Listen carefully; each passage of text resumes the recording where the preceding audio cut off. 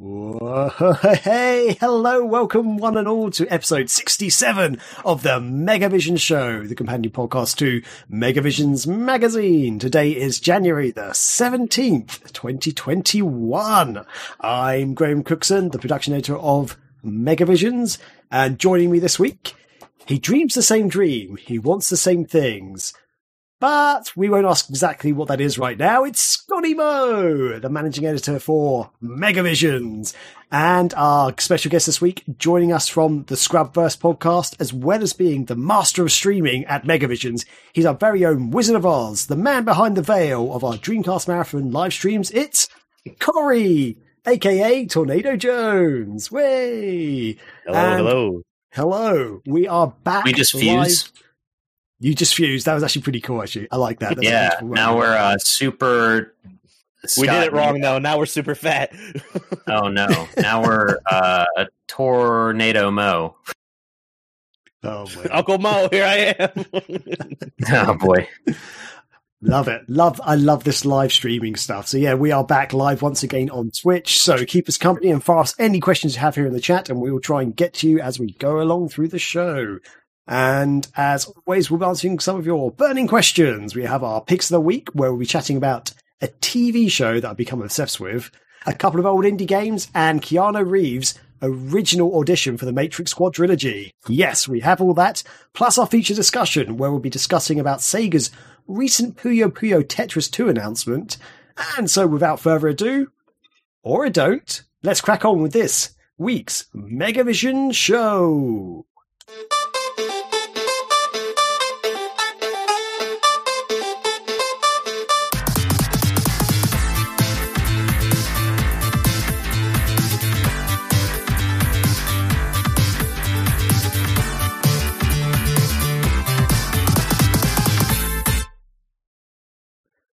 Yes, excellent. Hopefully that intro worked again. I always get nervous with that. But yes, as always, we'll be kicking off our show with how our week's been going. So, Scotty, let's start with you, my friend. Tell us about how 2021's been treating you after last week. Stressful as hell as I prepare for our country to just fall in on itself, but that's nothing here nor there. No, it was my birthday last week, so I got a couple birthday. Don't do that. We might get. I sing it too good. Yeah. Mm-hmm. Do the Beatles version, then we definitely won't get hit. No, I got stuff for my birthday. I won't talk about everything. I decided not to do a whole lot of those haul posts anymore because those were apparently my most popular things on Instagram. So it's like, well, cool. People just love me for what I have, not for what I am. Welcome to the real world, Scotty. Yeah, right. So I got, I got this. Rachel got me a new keyboard, and it's wireless and colorful. I'm super jealous that it's wireless. I've been looking at keyboards for myself now, and I'm trying to justify not spending the price point that you spent or that someone spent for that one. For the listeners, it's now purple, and it's going to turn sort of red, pink, and then red, and then purple, and yellow, and blue. Yep. So shiny. It's the Razer Black Widow V3 Pro. Yep, it's got a little volume knob, all kinds of stuff. The biggest thing is that wireless. Meanwhile, ability. I'm just rocking my Microsoft keyboard, which I got from. I've got a mechanical one, but it's wired, and it's not RGB colored. It's just white backlit. Yeah, I learned about. Mine's a soft touch one for typing for work, basically. Not okay. Cool. I learned about cherry switches. This is a yellow switch. It also came with there's blue, there's brown. Oh wow! I already had a wrist rest, but horror. Horror. But that's pretty nice, a nice upgrade. And it'll be really nice because I sit over on my futon when I stream console games. So the biggest issue is taking the keyboard from the computer and whatever. I won't. She got me a cool, ugly sweater with Iron on it, which is in the wash right now. I kind of wish Pal was on because he introduced me to this game, but I got the signature edition of Cloud. Oh, wow. What is that? Which is, it's the PAL version. You can see the Peggy there. Oh, or can you? Sort of. Sort of. Peggy 16. Peggy 16.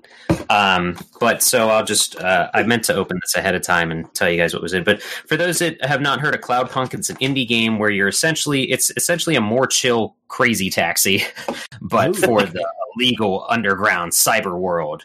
But this one came with, it's a very story-driven game. Came with a piece of art. It's the PS4 version. And it has a little fun little postcard thing, double-sided. I'm not sure what that is on the back, honestly. I know Powell was on this game for a long time. I think he was when he first started. He streamed it a couple of times. Yeah. The soundtrack that it comes with. I've ever heard him talk about this game. Oh wow. Well, I don't know what to tell you. Okay, but the soundtrack is 2 discs, and it comes in one of those album kind of things that's like plastic but cardboard, but just a clamshell. That's the word I was trying to think of. And then it comes with 2 pins. I don't know if you'll be able to see these through the plastic, but it comes with a logo and then her dog Camus. Camus in the game, it's sort of not spoilers because you meet him in the first couple of minutes, but so basically she drives a taxi. I forget the main character's name. She kind of sucks, actually. She's got like an attitude that isn't necessary. But you are a taxi cab sort of driver or like I guess it's more like a legal Amazon transportation. But Camus is her dog that is downloaded digitally into her car, essentially. So like he talks to you and so it's directs you and. Huh? It's Kit from Knight Rider, that show with not as much attitude, but yeah. It's a dog. Can't be Knight Rider. No. Okay. But that's cool. Yeah, this came out on PC first, and it's out on PS4. I don't know what else it's out on. So have you played it yet? Oh yeah, I played it when it was out on PC, sort of like right when it came out on PC.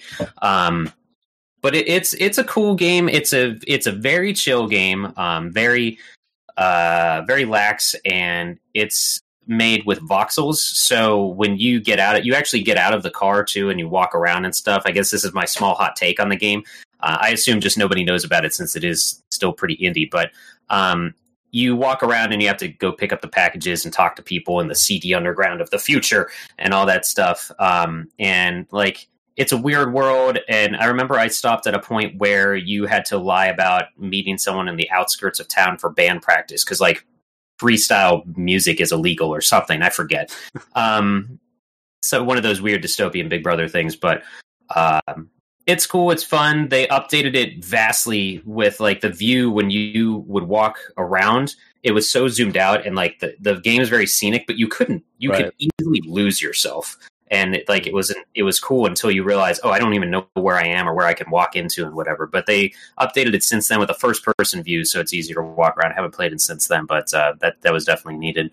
And then checking my notes here, keyboard, PS4 game, custom Game Boy Pocket. Anybody?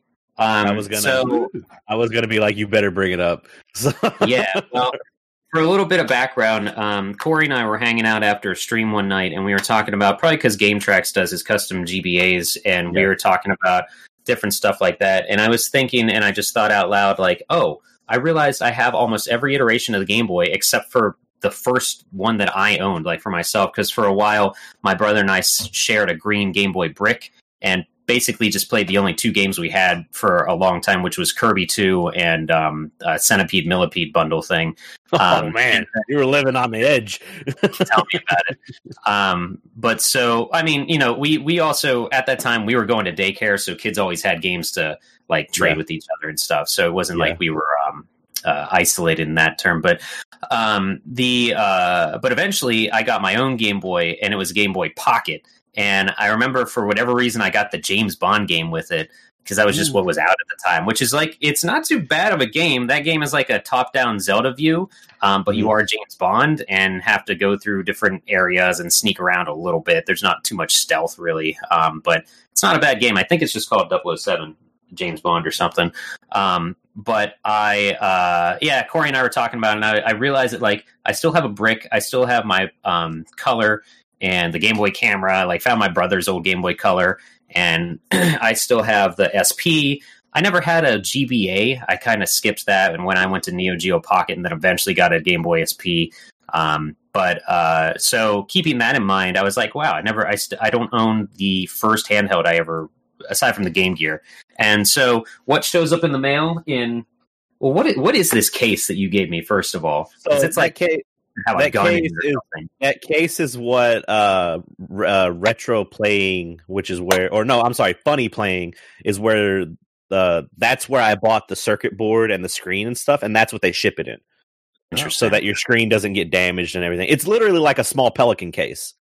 And you can it's foam padded and all that stuff. And I was like, I'm not going to use this. So it would be perfect to ship a Game Boy Pocket in. So, okay, so for the audio listeners, for what I'm seeing right now, looks like a plastic egg carton type thing, basically. The foamy egg carton. It looks like a DS case with egg foam inside. Yeah, kind of, yeah. So yeah. Opened it up, though, and what do we got? The original model that I had, a Game Boy Pocket. Was it Glacier Blue or Ice Blue or something? Does it say on here anywhere? Ice Blue. Man. No, it doesn't say on there, but I had to find it. It was tough to find. I'll turn it on. Oh, you guys can't see that at all. There it is. No, there you go. You just about to see it. Let's see if it might vaguely. Corey, do you want to describe what I'm trying to play? Yeah. So I'll describe. So what Scotty's doing is, what I basically did was I opened up the system, I cleaned it up. It was a little scratchy and stuff like that, so I tried to buff out some stuff. But the screen has been completely replaced with an ISP LCD screen. And there we go. Scotty's showing right now, there's a touch sensor that you solder to the top of the system that you touch it, and it cycles through 36 different colors palettes. Wow. And if you hold it, if you hold that, it'll go back, like it'll go to the previous one. You can go back and forth instead of having to cycle through all the colors.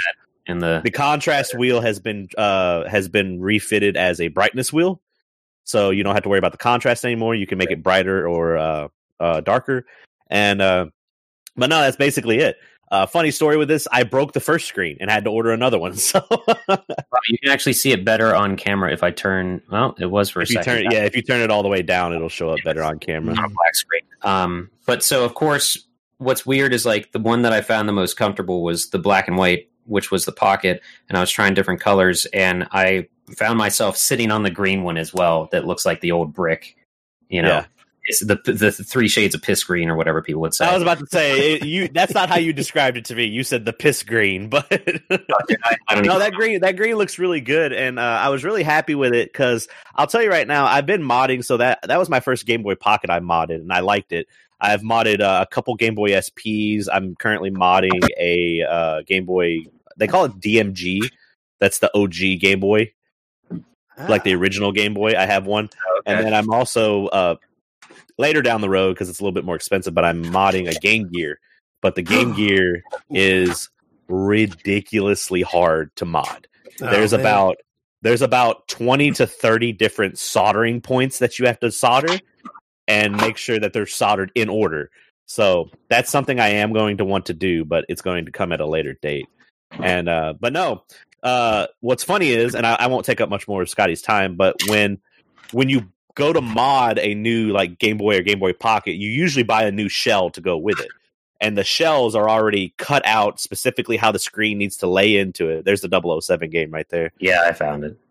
And but Scotty, I didn't want to lose the original color because that was the whole point of getting that one for Scotty. So I had to go in and actually shave down with files certain areas in the Game Boy chassis and get it to where the screen would fit, which is why my first screen that I had on there, I broke because I adhered it and then it wasn't straight. And when I went to pull it off, the screen fell apart. So I had to order another one. But luckily, it's the motherboard that's expensive, not the screens themselves. So I got lucky on that one. So I really like it. How me tapping this thing changes the color. Did you already say that? Yeah, so there's a little thing that you tape. So if you were to look at an X-ray of the system, at the very top, there's a little touch sensor. It's a little piece of metal that is like taped to the top of it on the inside, and then that has a wire that's soldered to it, that's soldered to the board. That's an actual touch sensor. Wow. Oh, okay. Interesting. Yeah, for You're those that don't blowing know, my I have mind. been watching.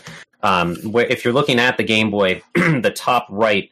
When you said the top right of the screen, I kept like tapping the screen. I'm like, nothing's happening. What was he talking about? Yeah, sorry. I tried to explain it, but it was tough.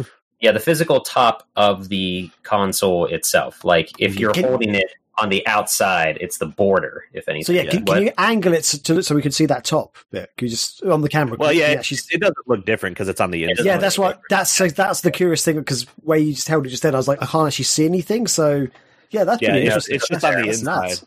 Which theoretically, you could put that touch sensor anywhere, but the top right on top of the system is the most ideal space. It's hard to get this at an angle where the camera picks up the screen and the color at the same time. Yeah, but that's fine because this is an audio podcast, so yeah, it doesn't matter regardless. But you can see it's going through the different. It is working. It is. I can see it on the camera. It's fine. Yeah, you're doing it. Oh, I missed it. Yeah. One side thing about the Game Boy Pocket that I think. If my memory serves me correctly, I remember getting slightly mad at Nintendo for this. That I'm sure they had the Game Boy original for years and years and years. They released the Game Boy Pocket, and everyone was like, "Oh my god, this is cool! It's nice and smooth and smaller, and battery life's even better and stuff." And then I swear to God, like 6 months later, they released the color version. Yes, something. That is correct. Yeah, and, the Pocket. Basically, my friend bought the Pocket version. He's like, "This is amazing! I've got the Pocket version." He had the original Game Boy as well. He had the Pocket version, and then the color version came out, and he was just like, "Fuck this!" And then he went and bought the color version as well. So he had all the versions. And for those that have never seen them, maybe they're watching now. What's up? I covered it up. What's their name? Joe Sensei. Hey. So the Pocket's a significant difference in size. The biggest thing being the girth. But then if you bring up the color, it's only slightly bigger than the Pocket, but it's still significantly smaller than the Brick. Yeah. So well, what's good is all those none of those had their screen sizes suffered.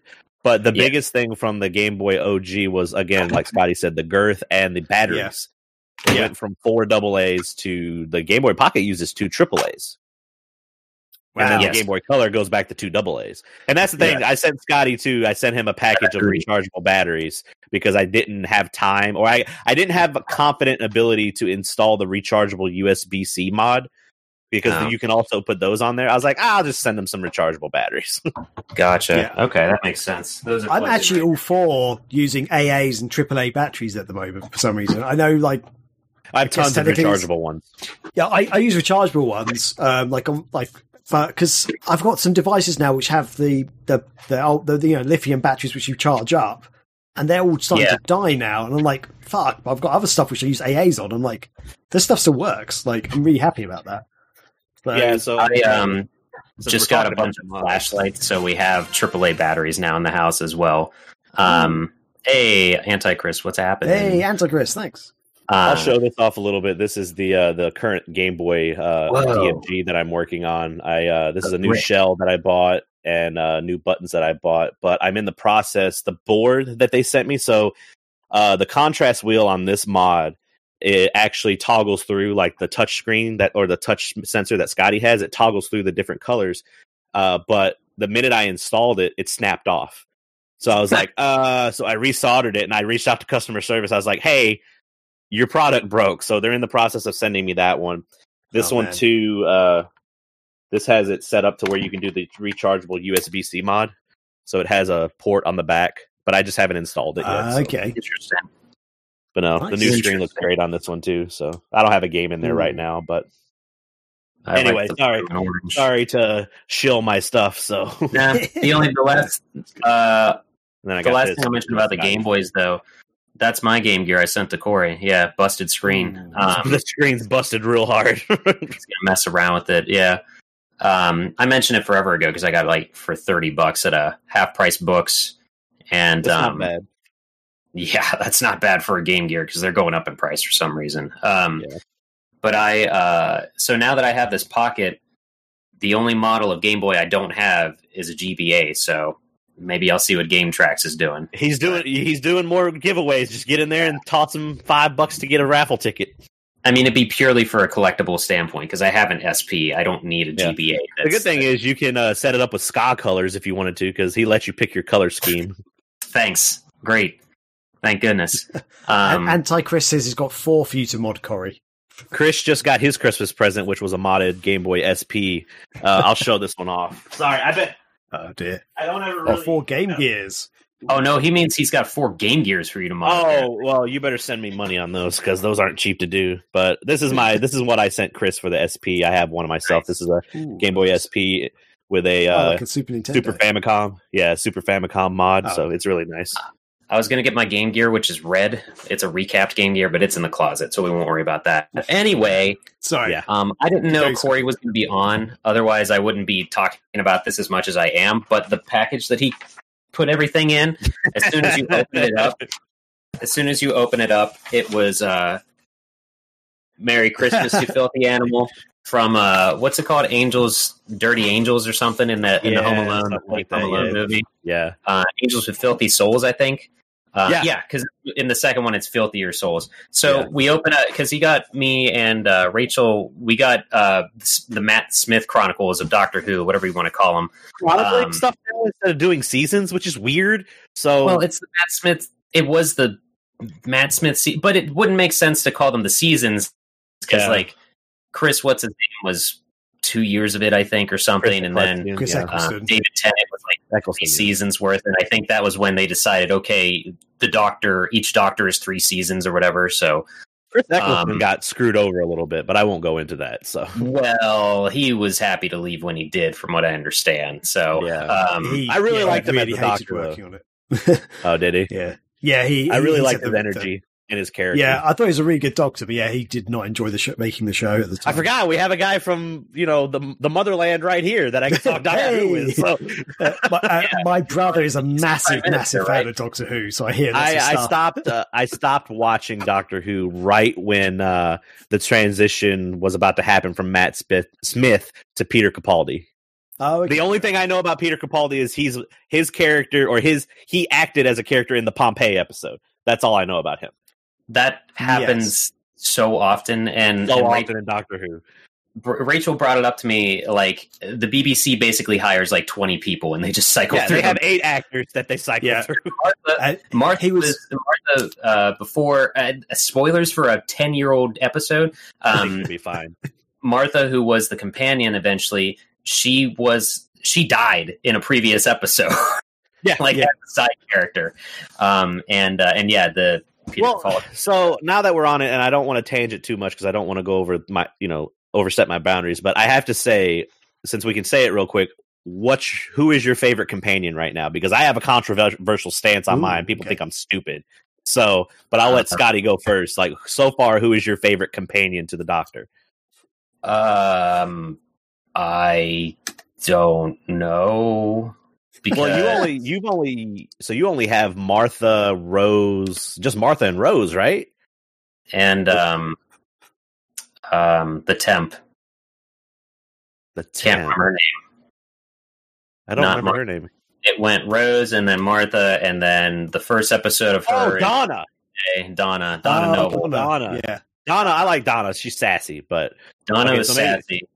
Yeah. I liked Martha the least because she really just didn't feel like she had much going on. Right. Yeah. I just didn't feel like she didn't feel as strong as the. You're about to get to a really good companion duo. Yeah, and Amy is good, but I also feel like she was rushed. But I don't know, she's fun, but the logistics of her standard wardrobe being a skirt bothers me because it makes as much sense as like Jill Valentine wearing a skirt in Resident Evil 3. Like that's not battle ready attire. You can't run around comfortably in a skirt and heels like you should with like pants or something. You don't know. I don't. What do I know? I don't know. I guess Donna, if anyone, because she was just because Donna, you could. And maybe it's just me noticing this now. I feel like there were a lot more scenes where they were separate from each other, where Donna could hold her own, and it didn't have to have the Doctor in that scene too. I'm gonna be honest. Before this conversation, I forgot about Donna. But it's Rose is arguably the strongest, and she has an arc that we definitely cannot talk about. But because that was spoilers for anybody, despite the fact that I saw it coming. But that's what I do. I ruin things. Yeah, I guess Donna. She was fun. All right. Graham, I'll let you go next. Oh god. I'd forgotten about Donna. And Totally forgot about Donna. I really didn't like Catherine Tate, who plays Donna, until I saw her in Doctor Who, and then I suddenly loved her. And then she was in the American Office. I was like, I love her even more now. Yeah. So she had some really good episodes, like some standout episodes I really loved. So Yeah.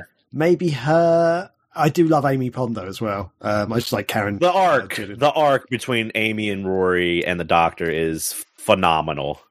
It's very, very good. No spoilers to Scotty yet, but it's very, very good. We just watched the second Weeping Angels episode, which, man, the first one's so much better than the second one. Which one has the guy? Which one has Mormont from Game of Thrones in it? Is the first episode or the second episode? Haven't seen a lick of Game of Thrones. So which one of the Weeping Angels episodes has military guys in it? The second one. He's in the second one. Then he's the guy that says, "I hope I'm remembered as a good man" or something like that. Yeah. I will say it's funny. I feel like actually, what was a detriment to the second Weeping Angels episode was a higher budget. Because I like the lower budget stuff. Yeah, I will not say, and the first Weeping Angels episode. There he is. Scotty, you just froze. Sorry. Yeah, he caught back up though. The Twitch on my end is cycling through. But no, what I was going to say is the first Weeping Angels episode was actually what got Rachel into Doctor Who. That was the first episode she saw, and then she watched Matt Smith, and then she went back and watched stuff. But but no, Weeping Angels, they're definitely my favorite enemy or whatever you would call them. We might have watched one more after that, but it doesn't matter. Anyway, we're making our way through.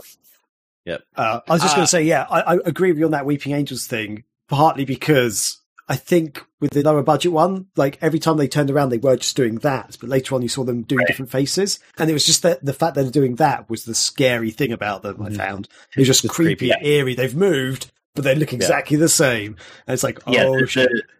The scariest thing will always be the unknown, no matter what you're dealing with, what you're introducing to an audience. So I think that's why that was. And I really can't say much more about that. But I'm going to say the biggest freaking twist, and I believe we've all seen this, is the twist with the face of Bo. And I was just like, what? Yeah. I did not see that coming whatsoever. Yeah, we shouldn't say anything else about that. That's all I'm going to say. I'm just going to say, what? That's all I'm going to say. No, I get crap from my friends because I think Rose is a very, very good companion, and I also think she's absolutely gorgeous and beautiful. So I saw her first, I was just like, I'm a sucker for blondes too, like, and she's like the only blonde companion, and I really liked her. My one friend's like, no, you're stupid. Amy Pond is the best, and I'm just like, whatever. I think Rose is great. Yeah, she's definitely one of my top ones. Wow. Yeah. Did you? I just want to watch Doctor Who, though. Did you know that she was a pop star before all of that? Like she has a Billboard charts and stuff. Yeah, are you talking to me or to Corey? Because either. She was a singer. I grew up with Billie Piper back in the UK, obviously, and she married a guy called Chris Evans, not Captain America Chris Evans. There's a TV and radio personality over here who has ginger hair called Chris Evans, and they got married and they got divorced. But I grew up with all that stuff. Yeah, I really like her, and she.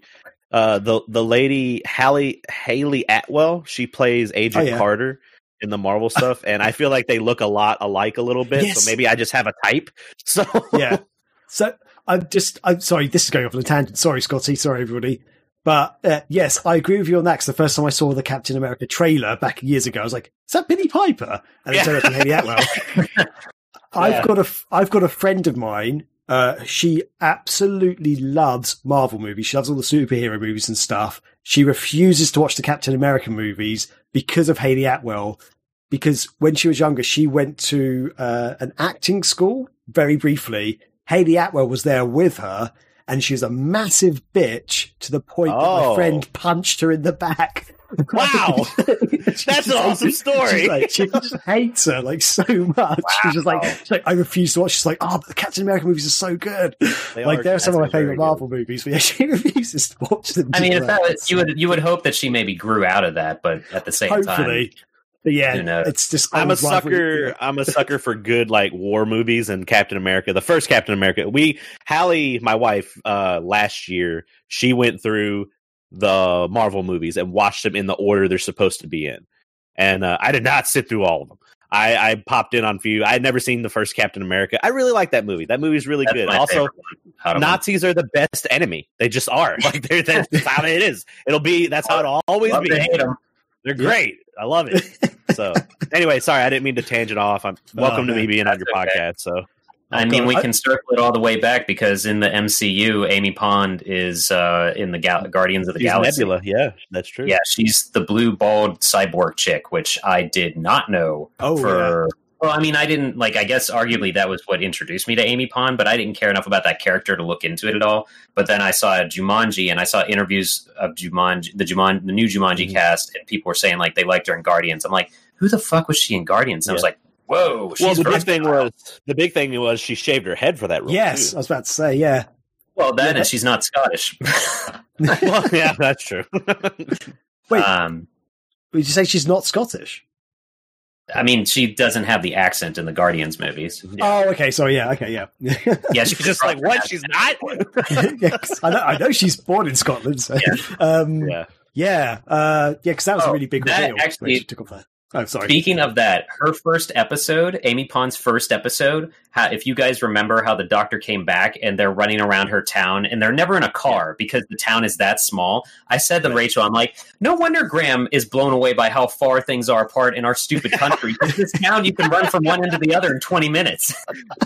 Well, no, that's also like you go to, England, or not England, but you go to Europe and it's just like, oh, I went through 15 countries in the last 4 hours. Like, that's just how, taking a train ride is. Yeah. Meantime, that doesn't even get you all the way across Texas in America. Right. Yeah. I told Graham there was one episode where we were talking about, an episode of the podcast. We were talking about how far Chris is, Philly or something, and then a town in West Virginia. And was one in Taylor Swift's family farm where they grow Christmas trees. Yes, that was it. Yeah, so I was like, oh, well, fun fact. That's such a Taylor Swift stupid thing. Yep. I said to Graham, I was like, this is how illogical. I mean, this is just to continue to blow your mind how gigantic the U.S. is. Like that town or that farm in West Virginia, I could drive to in 45 minutes, but the one on the other side of PA, I wouldn't even make it there in 5 hours. Yeah. Well, I think it was when we were doing the marathon in 2019. I was just like, "Oh yeah, Scotty, you're close to Philly, right?" He's like, "No." I was like, "He's like, where do you think I live?" And I'm like, "It's all just the same shit up there, right?" Yeah, same town, different name. Man. Anyway, I was talking about the box Court sent us stuff in. Yes, I'm sorry. Yes, I'm sorry. I actually had one more Doctor Who fact for Corey, but go for it. Finish it off. Peter Capaldi, going back to him. So he was in another episode of Doctor Who. He is also. Did you ever see the TV show Torchwood, which is a Doctor Who spin-off, and it's in the same universe? It's a spin-off with the guy that is the fancy guy. I can't remember his name, but he's very John Barrowman's the actor. I've just forgotten his actual name in the show. That's not good. I always forget Captain Jack. Captain Jack Harkness. Yeah, that's it. Jack Sparrow. Very sexy. Yes, sexy guy. Sexy Canadian. Is he Canadian or something? I don't know. Anyway, probably they got beautiful people up there. So. He's horny. But yeah, Peter Capaldi was in an episode of that, and his character dies in that episode. Spoiler alert! It's an old show now. It doesn't matter. But yeah, and then suddenly he's in Doctor Who, even though that's all set in the same universe. That's crazy. The thing. It's not the same characters. It's just the same actors. That's same act. Yeah, so it is a different character. So yeah, you can get away with it, but it's just. If anyone just dips in and out, it's like, saw that guy die the other week. What's going on? I will say, there's not many TV shows that have episodes that make me cry every time, and I know that they're coming. But Doctor Who and Scrubs and surprisingly Futurama, those are three go-to shows that have 2 to 3 episodes that when it starts, I'm like, all right, here we go. It's going to happen. Strap in. We just started rewatching, or I just started rewatching Scrubs, and it's the second or third episode. I'm just like, crap. And it's not like I'm a baby, which I probably am kind of like a baby, but it's just it's the emotion, especially in the medical field, the emotion of what those people are going. I know they're actors, but I know that shit like that happens every day. And I'm just like, people having to go through that. So that gets me. Chat says the dog in Futurama. Yeah. Yes, until the first movie came out, which So I got a rant. I'll make it a quick rant. But I love the first movie, which is called Bender's Big Score. And the whole thing is Seymour Asses is the dog episode where you find out that Seymour was waiting for years for Fry to come back and all that. The movie nullifies all of that. It nullifies all the sadness from that episode. That's all I'll say. Go watch Bender's Big Score and you'll understand what I'm talking about. It's been a while since I've seen that one. I can't remember that the Big Score one. I just watched it 2 days ago because we're marathoning all of Futurama. Jeez. Anyway, sorry, Scotty. Sorry, Scotty. Yes, sorry. That's okay. Well, I mean, Rachel always cries when Donna Noble's grandpa is involved, usually, because he's bless him. What a guy. He's an old man. I was going to say he's an old man that believes in aliens, but he's the nicest old man in the whole show. He's a good guy. He's a good guy. But so this box that Corey sent us stuff in, it started with Merry Christmas, you filthy animals, and filthy animal. And then when we got down to the bottom, opened everything up, taped to the bottom of it, and a Happy New Year. Oh, that's great. I feel bad because Antichrist is in the chat, but I did his present the same exact way, so now it's no longer unique. That's a lovely touch. For those that can't see, it's the again, filthy angels or whatever, angels with filthy souls from Home Alone, the fake movie. It's him down on your knees saying and tell Happy me New you Year. love me. And then the last thing I will mention is the card that Rachel got me, which is a Christmas card, but it's for my birthday. I shared this on Instagram and socials and stuff, but it is a Christmas Nights card. It's Christmas so Nights cool. in the Dreams card. And, Wow. she wrote a bunch of stuff, but so it's by the artist oh, shit. Let me get her Don't contact. fuck it up. I mean, don't mess it Veruco. up. I don't know how cursing goes on this podcast. She has an Etsy store, Veruco Art, VERUKOART. Even the back of it has like her logo's like a little weird Riala thing. Oh, nice. Nice. That's cool. So it's very cool. To describe it to the listeners, it's Christmas Nights, and they are looking rather feminine, which made me slightly uncomfortable because it's I don't know, but What was the artist's name again? Veruco, VERUKO Art. I'm gonna put it in our Discord. Yeah, if you do Instagram, they don't post much, but they're Etsy stores where you probably want to go. Okay. So, but the front of the card, to describe it, it has Christmas Nights in the middle with two gifts. One of the gifts is a Jack in a Box with Riala's face popping out, and then at their feet is one of those strawberry cakes, and the Nighttopians are making gingerbread cookies and eating stuff. And oh no, I just noticed that one's using a rolling pin to make more gingerbread cookies and stuff. But despite the fact that it's a Christmas card, Christmas Nights is one of my favorite things, so that's why it's a birthday card. Really, You're the reason that I'm starting to like looking forward to the Christmas Nights stuff every year. There you go. Yeah, future speedrunner right here, right? And so I said all of this, and I thought it was going to take 5 minutes because now I wanted to get to the beef of what I've been up to. Oh, God. Oh, God. I was only going to mention this briefly because we didn't know Corey was going to be on until about 24 hours ago. But it'll help tailor into is not a verb. It'll help trail into Corey's week probably. Scott Pilgrim, the versus the World, the game complete edition was the complete edition was released, which is the re-release of the Scott Pilgrim video game based off the graphic novel and the movie. Came out on Thursday. We streamed that, and it was a goddamn dumpster fire. Like, I was hoping, like, you know, it was my birthday stream. It was not my birthday stream, but it was my birthday, and we were streaming. And then we were playing the game, and I thought, you know, I had actually gotten the Game Boy Pocket, so I thought, oh, I'll talk about that and, you know, compliment Corey's handiwork, and we'll talk about other shit I got for my birthday mainly because it's all about me. And we just have cool conversations playing with our buddies, Scott Pilgrim. We finished one level in that game in the 2 hours that we played. The network was so bad. Wow. The desyncing was so bad. Like, we started, you can do this. Looking back, Corey, watching the stream, our team up special attack should have been the first red flag because that like foreshadowed the rest. Yeah. Of the so if you're playing, so in the game, I guess if you don't know what Scott Pilgrim is, where have you been? Shopping at Goodwill. Beat 'em up. I guess. Yeah, I'm kidding. But the Scott Pilgrim by Brian Lee O'Malley is a story about a guy who's dating a girl, falls in love with another girl, and it's an homage to all of video games and nerddom and things like that. And he has to fight 7 evil exes of the current girl he's into, and hilarity ensues. So the movie's fun, not for everybody, but it's a fun movie. And the game itself is a brawler where you play as Scott and his other 2 bandmates. Scott plays bass in a band called the Sex Bombs. And so you play as Ramona, Steven Stills, the guitarist, Scott, and their drummer, Kim Pine.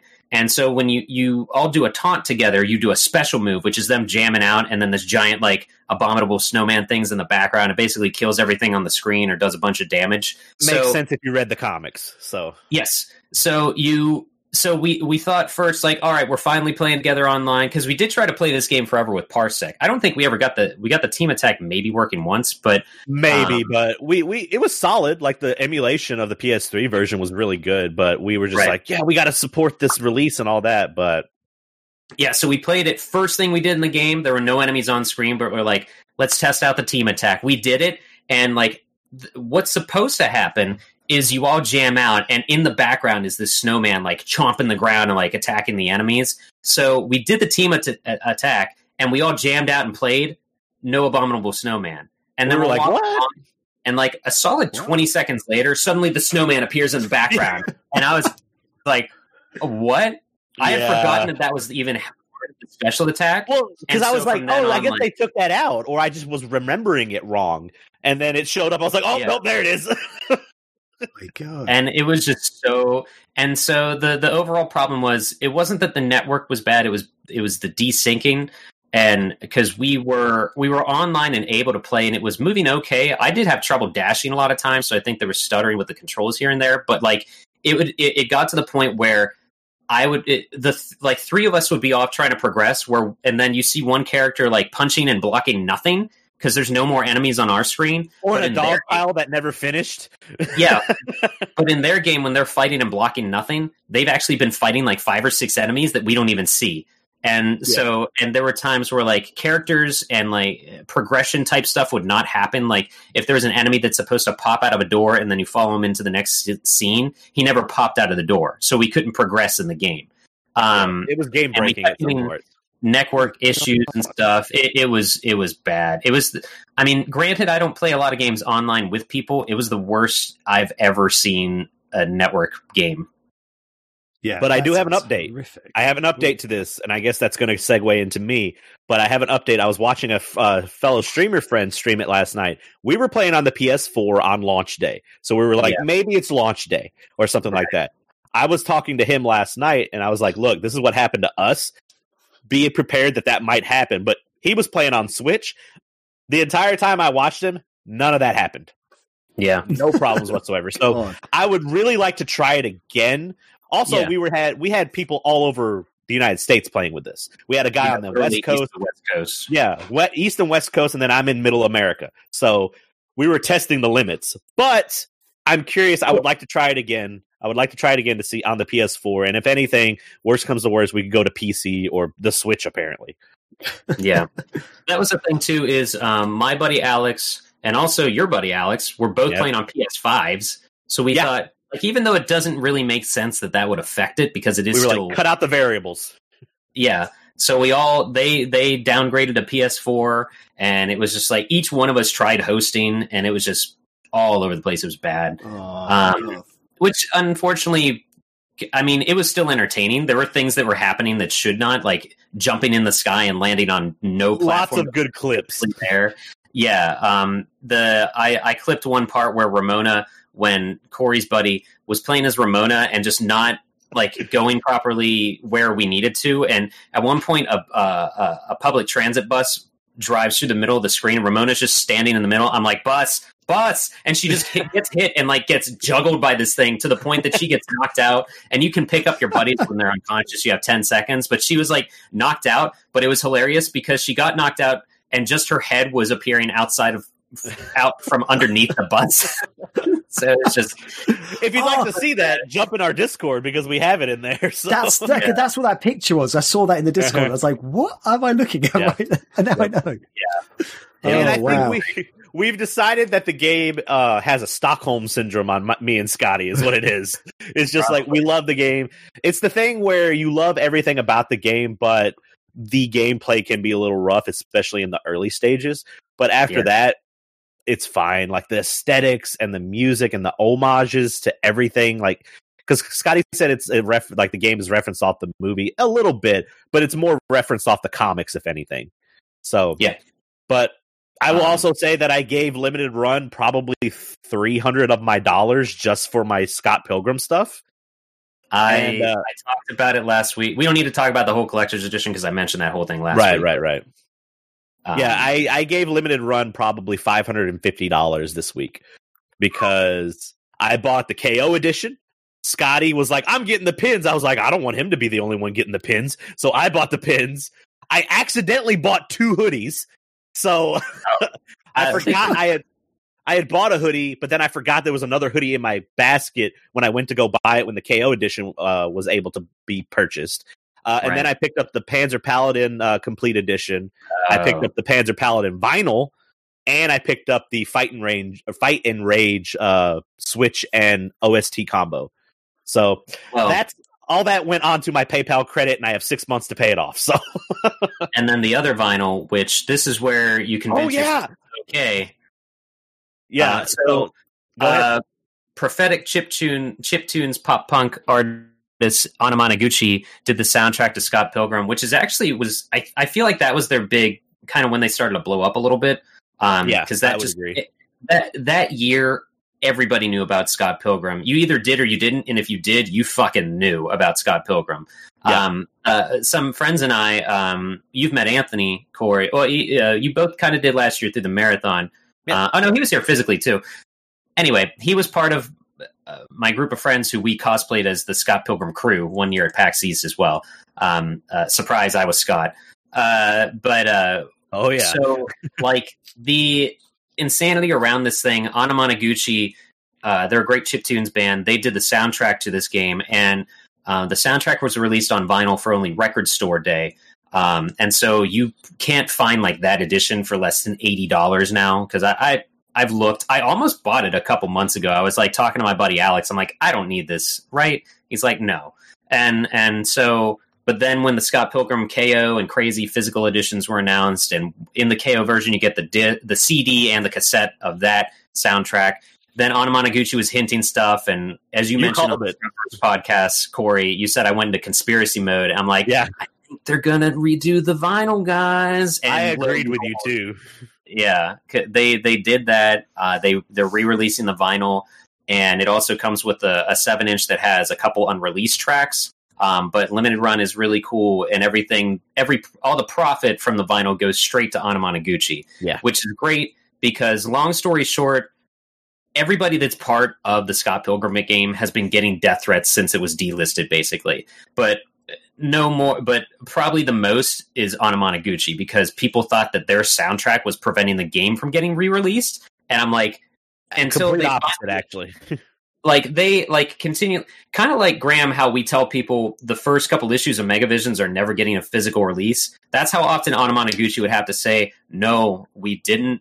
We don't even own the rights to the music that we wrote because it's a soundtrack for a video game owned by another company. So like we can't even, like, they could play the songs if they wanted to. They could perform the songs, I should say, but they had no way of distributing that again. So the fact that not only is this music getting out there again on a vinyl, but the fact that they are getting actual money from it is really, really cool. And just like, it's kind of one victory after another with this game getting a physical release, honestly. It's probably the biggest physical release that Limited Run has probably done.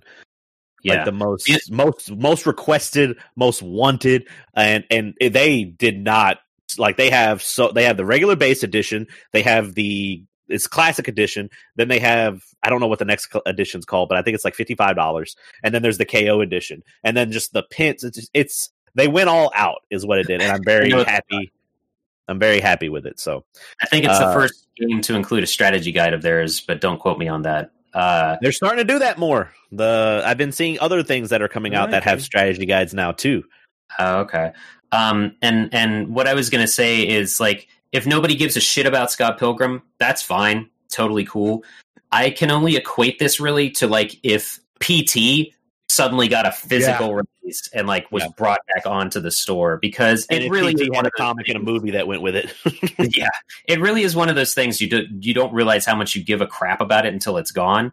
Because when Scott Pilgrim was delisted, it was also at that time that people learned, oh, it has online multiplayer. Like it didn't launch with that. That's a whole other discussion. It had an update that was not advertised well.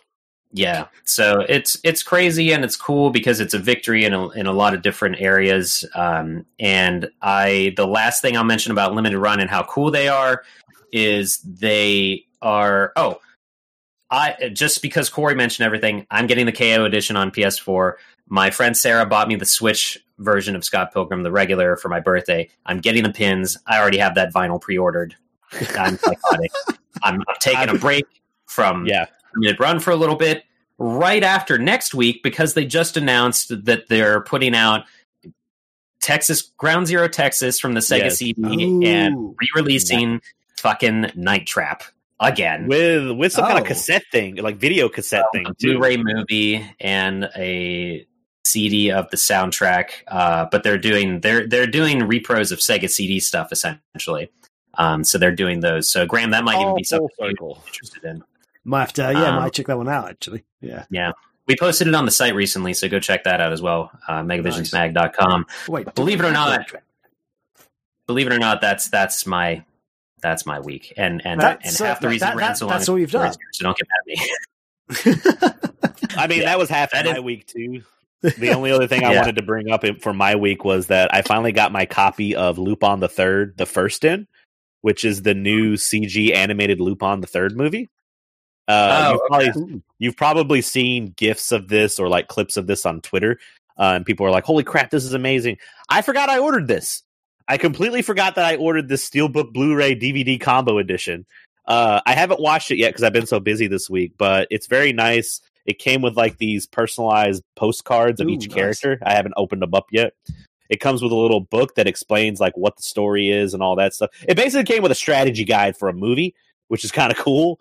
And but no, it only cost me $35, and it was from G Kids is who's distributing this. So I've been seeing a lot of really cool stuff about this movie, and I'm excited to watch it. The CG, I was very skeptical because I'm a very big, especially for people that don't know, Lupin the Third is probably one of the longest running anime series in Japan. Like it literally has I think it started back in like maybe late 70s, early 80s, and they have some kind of like yearly Christmas special or something that comes out for Lupin the Third like all the time. There's a lot of people that in America knows about Lupin the Third because of Adult Swim, because Lupin the Third was on Adult Swim growing up. And I love it. I love the characters. I love Zenigata, which is the police officer, is probably one of my favorite characters. He's hilarious. And I'm excited to watch this. And I'll be giving an update on this on the next, not this week's episode of Scrubverse, but next week's episode of Scrubverse. So, wow. And Lupin the Third, sleazier, clumsier James Bond. Yeah. He basically is. Like, I love him. Like, every time I see him, he's a lovable thief is what he is. Yeah. And looking at my notes here, I'm not going to go too far into it because this is more of a discussion that I could talk about forever on my podcast. But I did play the Monster Hunter Rise demo. I'm very happy with it. It's very, very nice. I got some clips from my stream that night. I played with a Solid Yuna and my another Discord user, Zombie Hunter. We played together on the Switch. If you have a Switch and you have any kind of interest in this game, I know Scotty's not really into like the hunting style games, so he might not really like it that much. I gave him a shot. It's a free demo. You get each mission. It comes with 2 missions. There's an intermediate mission, and then there's a easier mission with one's a harder monster, the other one's a little bit easier. You get 30 tries on both of them, but you get to play. You got to lay out. You could choose of all the 15 weapons. You can choose what you want to play as, and it's really fun. It has a dog that you can ride and pet, so maybe Scotty will play it. So this dog, so you can ride the dog and it makes you go faster and you can do stuff while you're on the dog. I don't know why they thought to do this, but if you hold the left trigger of the Wii, I'm using the Wii U Pro controller, or I'm not the Wii U Pro controller, the Switch Pro controller. For some reason, you can drift around a corner and your dog just does drifting, like initial D-style drifting. And then once you let go of the trigger, he blasts off in speed in that direction. I don't know why they decided to put that in there, but I absolutely love it. That's fantastic. I'll do a cover of the song for you. Everybody super doggo drifting. Yeah, that's what it is. That's exactly what it is. But it's great. It's really fun. That game releases on March 26th, and I'm so ready for it.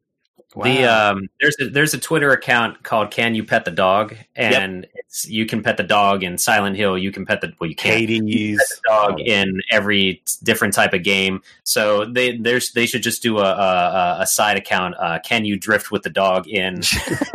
Well, they did do You Can Pet the Dog in Monster Hunter Rise. I wish they would have said, and you can also ride it and drift on it. Yeah, so that's I'm excited for it. I'm very excited for it. So that's all I got from you. Corey's been with the Monster Hunter games since the good old fishhook controller days. Number one, I've been with Monster Hunter since Monster Hunter 1 on the PlayStation 2 with my network adapter for my PlayStation 2. For some reason, I thought the original Monster Hunter was on PSP. A lot of people think that, but it was Monster Hunter 1 was on PlayStation 2. Monster Hunter 2 never made it to America, but it was also on PlayStation 2. And then the next iteration, which was Freedom and Unite and all that, those were PSP.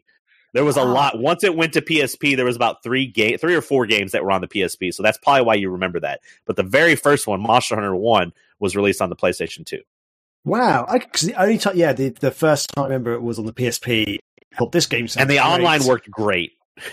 And I hated it so much. The first one on the PSP, I was just like, this is terrible. I just didn't. Oh, yeah. The PSP, you had to have a claw-like hand system to where it would work. Yeah. And the loading was awful and stuff. We were so into it, though. We had the cables. Yeah, we had the cables to connect from the PSP. Yeah. Fishhook thing. You had to do claws. It looked like your hand. It looked like you had carpal tunnel syndrome when you were doing it. I'm gonna fucking. There you go. You're back. Yeah, and I lagged out. You like cup your finger on the D-pad while using the stick, and that's the fishhook. It was pretty rough, but we had the cables that you could outsource the PSP to the component cables to a TV. So that's how we played Monster Hunter back then. Okay. I've actually just gone to Wikipedia to see what you were talking about. So yeah. Okay, I kind of understand it. The original game was remade and expanded as Monster Hunter G in Japan, but in that version was brought to North America and Europe as Monster Hunter Freedom for PlayStation Portable. Okay, that makes sense. Wow. Yes. Monster Hunter's been around a lot longer than people have. I believe the first one came out, early 2000s? I want to say 2002? Ooh, 2004 apparently. 2004 was my second guess. So yeah, 2004, I played it. I remember playing it before I graduated high school, so I must have played it I graduated high school in 2007, so I probably picked it up around 2005 is when I started playing it, and I've played every iteration of it. I played the Japan only online version, the PC version, which is Monster Hunter Frontier. And you could only play that if you had you had to have a VPN back then to mask your ISP to make it look like you were in Japan to be able to play that game. Yeah. Because if you weren't, it would just automatically kick you out and you wouldn't be able to play the game. I got in it and then I couldn't understand anything because I don't read Japanese. So, but no, I'm a big Monster Hunter. Good effort. But that's, I do. You do a lot of stuff when you're bored and you don't have a lot of money. So you just try to play games, but that's it for me. Other than what items do and what certain weapons abilities are, that you don't need to know what you're reading in that game so much. Menu, like, because in Frontier there was different menu like boards you could go to, like this is the gathering board and this is how you party up with other people, and it was a lot more in depth than you would think it was. Sorry, I was muted because I was trying to type.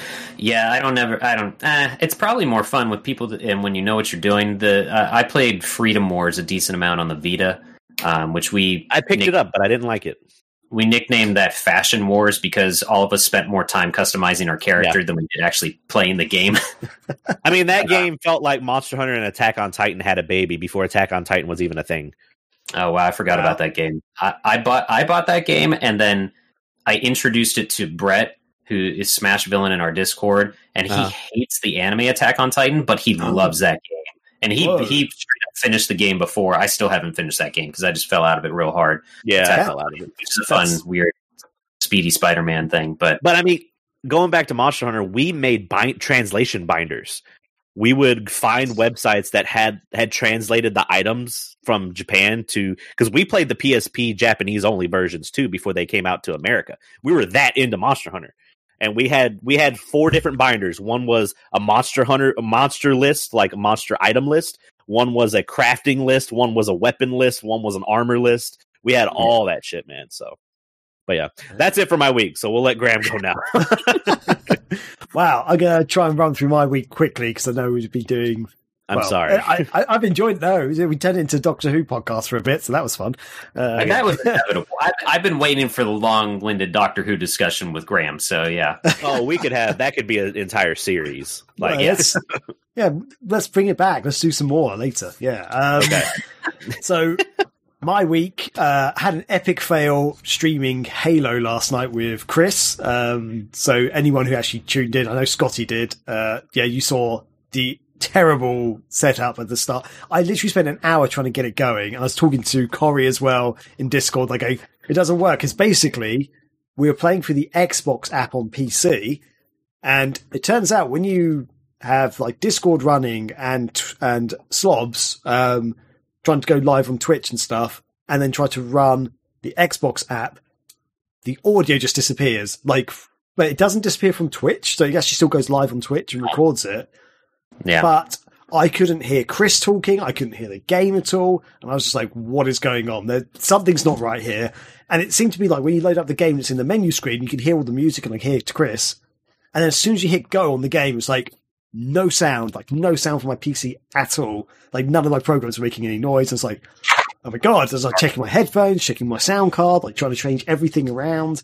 And we eventually worked out that it was the freaking Xbox app for some reason. Like, it just doesn't like going out on Twitch. Sounds about right. Basically, because Twitch, though, was picking up all the audio from the game and us talking via Discord, what I did was I ended up calling Chris as well at the same time on my phone on Messenger, putting my headphones in. Thanks for the tip, Scotty. So I put my earphones in. So I had basically I was talking to him. I was talking to him privately on Messenger, but it's picking up on my microphone and it's picking up on his microphone at his end. So Twitch, it started working well on Twitch. But we spent well over an hour. It's like audio issues. They're the best. That's like 100% guaranteed. When audio works correctly on my stream, I'm amazed. But I was like, we might as well just be playing on the Switch right now because you have to play via an app, like talk via an app on the Switch and stuff. Like even in the Dreamcast days, you could talk through a game. Like, come on, guys, this should not be this hard. And we thought the one other solution I tried was I could, in theory, do it via using a capture device from my Xbox One, which is next to me, through my computer, and that would work.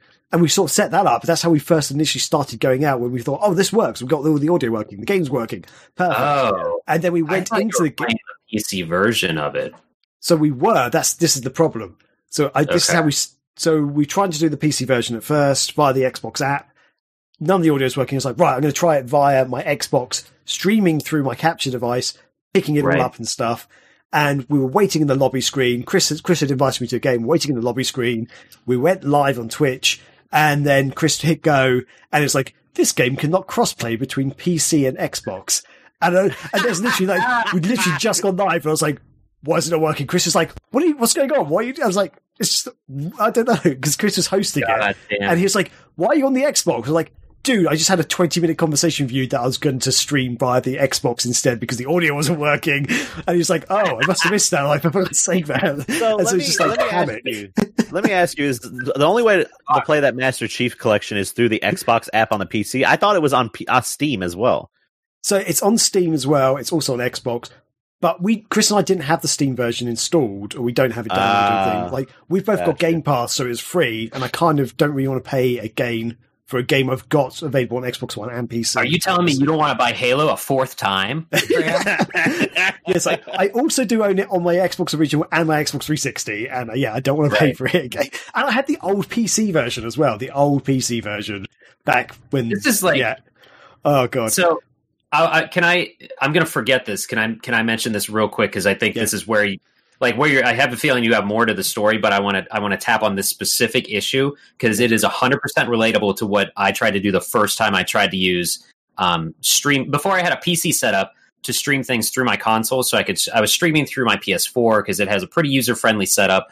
The Xbox One didn't really have as user friendly of a thing, and this is when they also still had snapping their apps, which was the dumbest thing they thought you could pull off on a console. Like I could see that working on a system. Oh, I think you're muted, Graham. No, I was mouthing snapping apps. I don't even remember that being a thing.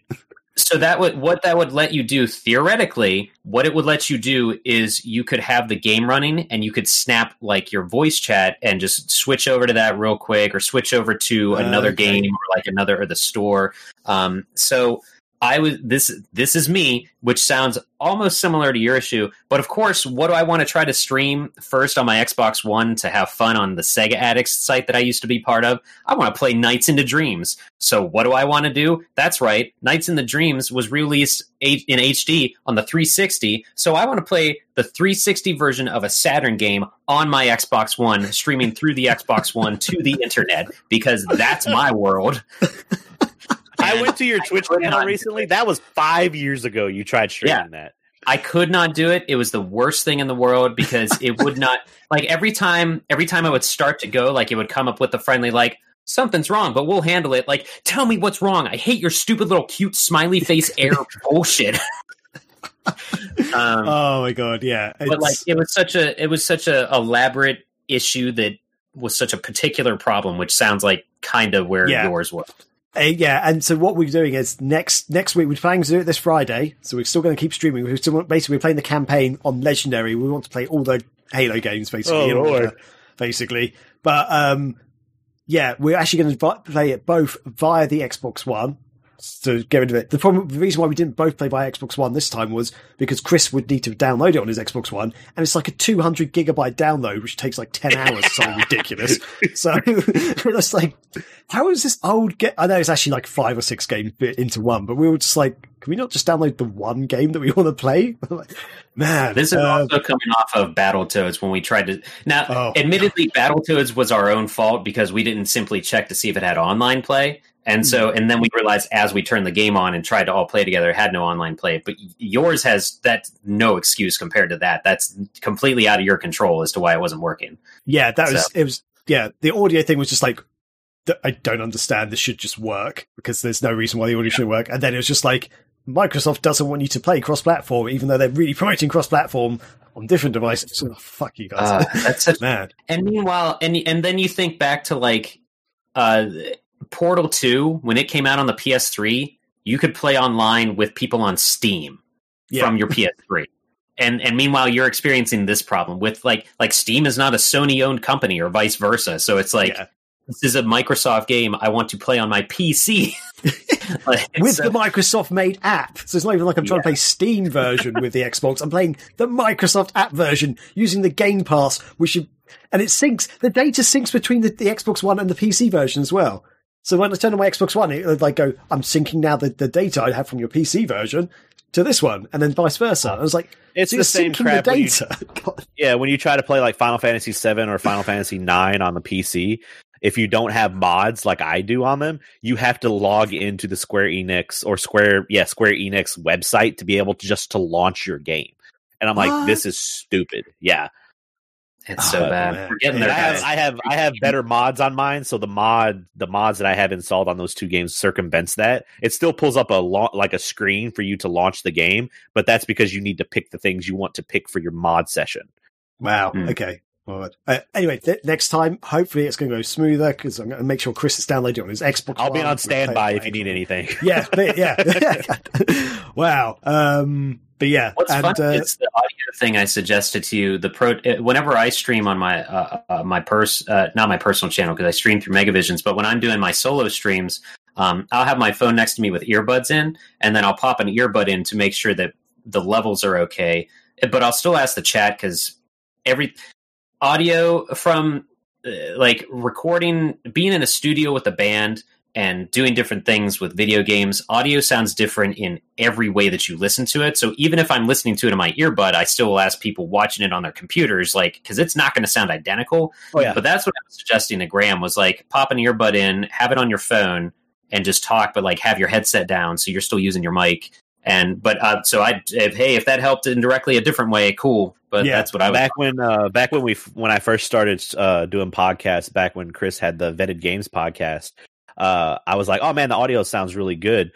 But I was using headphones, and then one of my friends was like, man, you guys are like really loud in the car and all that stuff. So like, because a lot of people listen to their podcasts in the car when they're like traveling for work or something like that. They're like, yeah, your peaks were really bad and stuff like that. So it's sadly, you'll never get your audio stuff 100% right, because it's just always changing. And Windows updates can go F themselves. Yeah. Oh man. And so aside from that, I'm still playing Immortals Phoenix Rising, which I spoke about last week. And I just want to say, keeping my controversy rolling, the more I play this main story quest of that game, the more I prefer it to Breath of the Wild. I think Breath of the Wild, here's the thing, I've said Breath of the Wild I don't think is a great Zelda game, but I think it's a great game. I think Breath of the Wild is an amazing game. It's an amazing like feat of technology and stuff, especially on the Switch.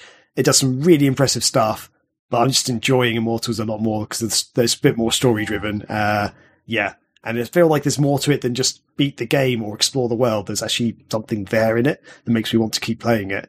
But and I've got a couple of pickups this week, so I'll quickly go through those. One is called Ninpen Manmaru on the Sega Saturn, so I'll try to hold that closer to the camera. It is a Japanese-only game. It's a lovely little... Okay, I'm going to show the back. There's not really much on the back other than a lot of writing and some tiny screenshots. You probably can't really see it there, but it is a 3D platform puzzle game, basically. And that's not what I got from the cover. It looks like a little bit like Pocky and Rocky kind of esque art. I thought you were going to tell me this is a Pen Triicelon prequel or something. Oh, that would be That's amazing. Because it's called Ninpen. Yeah.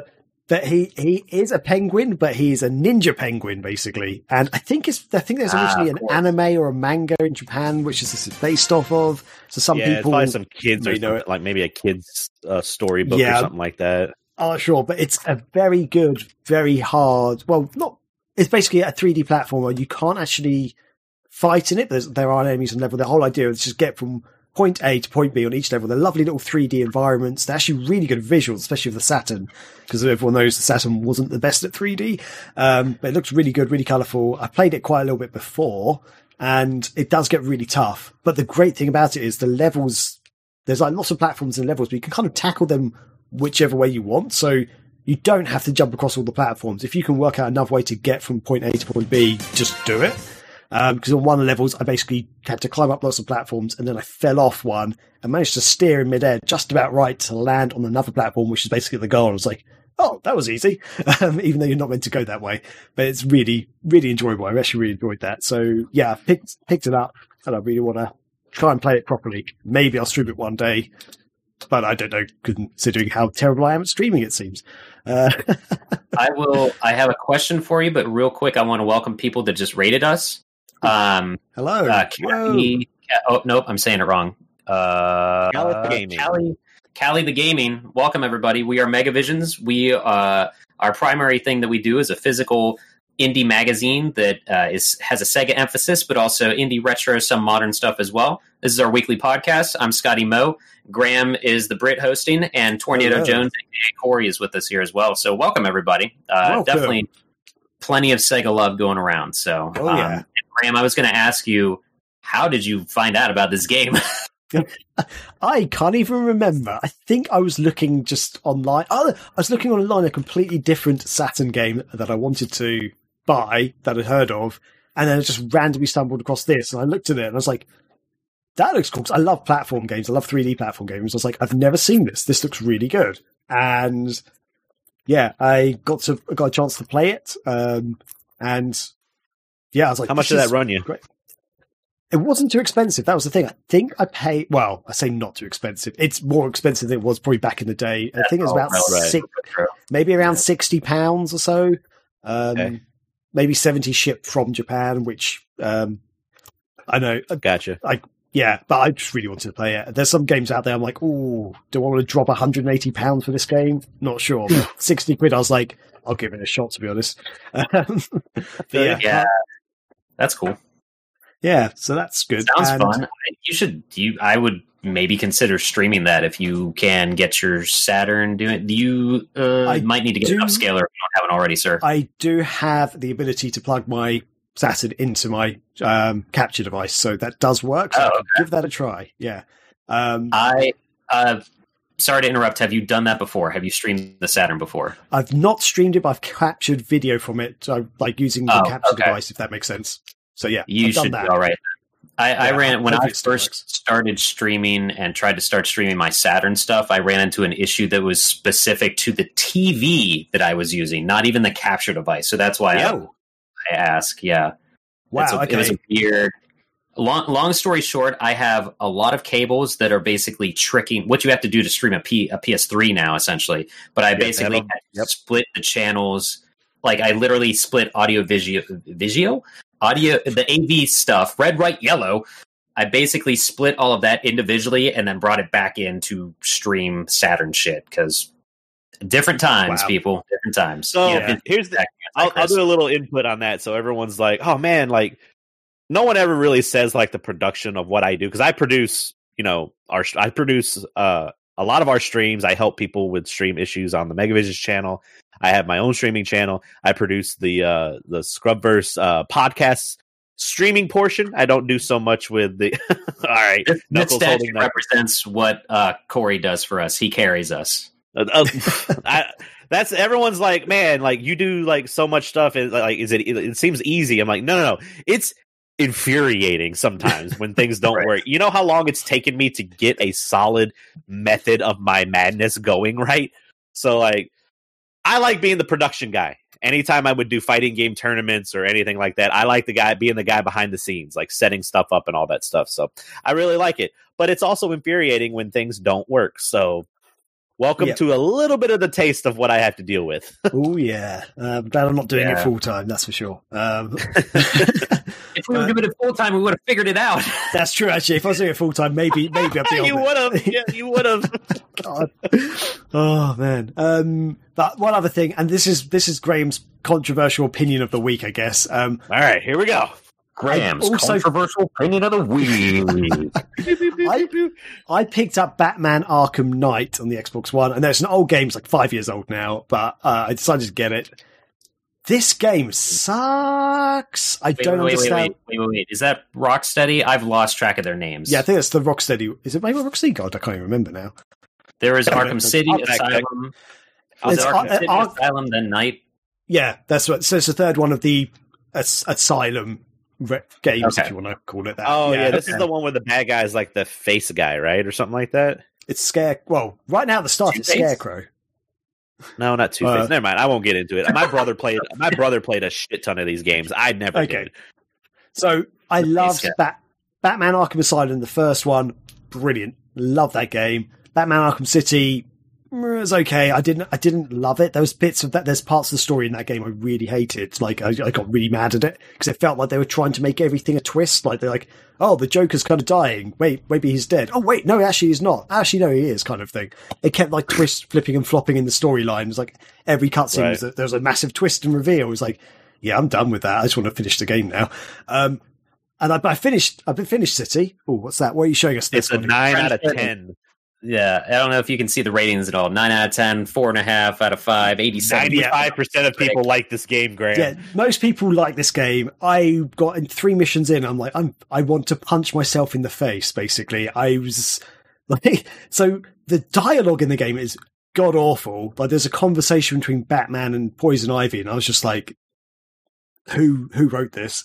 My God, Batman's got the voice, but the actor behind it, I don't know if he just didn't care. He just sounds so wooden. And I'm like, what is going on? Like, and the controls, I'm sorry, I think the controls are janky. There's one bit near the start. I was trying to like walk along this, like, I'm not entirely sure. It's this raised platform in the city, which I think the trams go along or go under or something. And there's like some cables on it. And I tried to walk around this cable, and Batman decided to jump onto the cable and then wouldn't get off. Like I couldn't get him off. and there's like no proper jumping in the game. You can't jump. Like, yeah, and I was just like stuck on it like for like 5 minutes. He was like, "Oh yeah," because it. And I was just like, "What are you doing?" Like, God, isn't it like the Zelda games? How he doesn't have a designated jump, but there's like he doesn't. Button. There's no designated jump button. You can like use a grappling hook to get off things. I think that's how I did it in the end. I managed to get him to aim at a building to grappling hook off it. But yeah, he was just like stuck on this cable. But all I was doing was walking along, so he just decided, "Oh, I'm going to jump on this thing." I'm like, it's a tiny thin cable. You can't even walk up it. What are you doing? And then there's a bit near the beginning with the Batmobile, and I was like, "Oh, cool, the Batmobile!" And I was just like, "I'm not enjoying this at all." So yeah, and after another cutscene, I was like, "I'm done. I can't play this game." So it is Kevin Conroy that plays Batman in this one. Oh, really? That's a shame because he did the animated series in Asylum. Steve Bloom's in it too. Surprise, surprise. So yeah, in Asylum, he was great. I don't understand. He just didn't seem to have any passion for this one at all. He just seemed like, "Whoa, what's going on?" There's a bit where Poison Ivy, Scarecrow's basically poisoning the city, sort of thing, and the whole city escape, like run away, like population. All the bad guys have taken over and killing police and stuff. And like Batman basically grabs Poison Ivy and like says like, "What's going on? Like, where's Scarecrow hiding or something?" And she's like, it's sort of like there's a bit where. How would she say? She sort of said, "Oh yeah, we had a conversation," and like before, like, well, we had a meeting. There was a big meeting, and before she could say anything else, she's like, "What meeting?" And she's like, "Where all the bad guys came along or something." And I was just sitting there going, "This is bad. Not good dialogue." Like, I don't know. I just anyway. So what are you gonna say, Spotty? Make like a tree and get out of here. That's not how that goes. That's not. Anyway. So that is Graham's controversial opinion of the week. There we go. Hey, Graham, I might have found your review on Metacritic right here. Let me read it out loud. This is a 0 out of 10. Worst game ever. This is all one sentence, by the way. Worst game ever. It's poop. It's the last game of the Arkham series. It's disturbing of how much they done goofed. Please put it at 75 spot and Spider-Man at 74 for just one day, please, at least, or forever. Wow, that's an Amazon review, is what that is. If you ever feel bad about your life, just start going through some Amazon reviews. Yeah. Especially around when Mad Max came out and people start reviewing silver dessert icing. Anyway, Asylum was what? Yeah, it's Asylum City. Apparently, Lockdown, and then Origins and Night. Asylum was great, and that one I played through in 2 cities. That caught me off guard.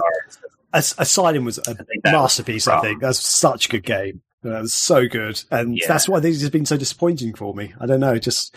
But City was playable. I got through that. I didn't love it, but it had fun bits to it. But yeah, this one I played a little bit of Asylum, and those games just never really piqued my interest. That's fair enough. Yeah, I can understand that.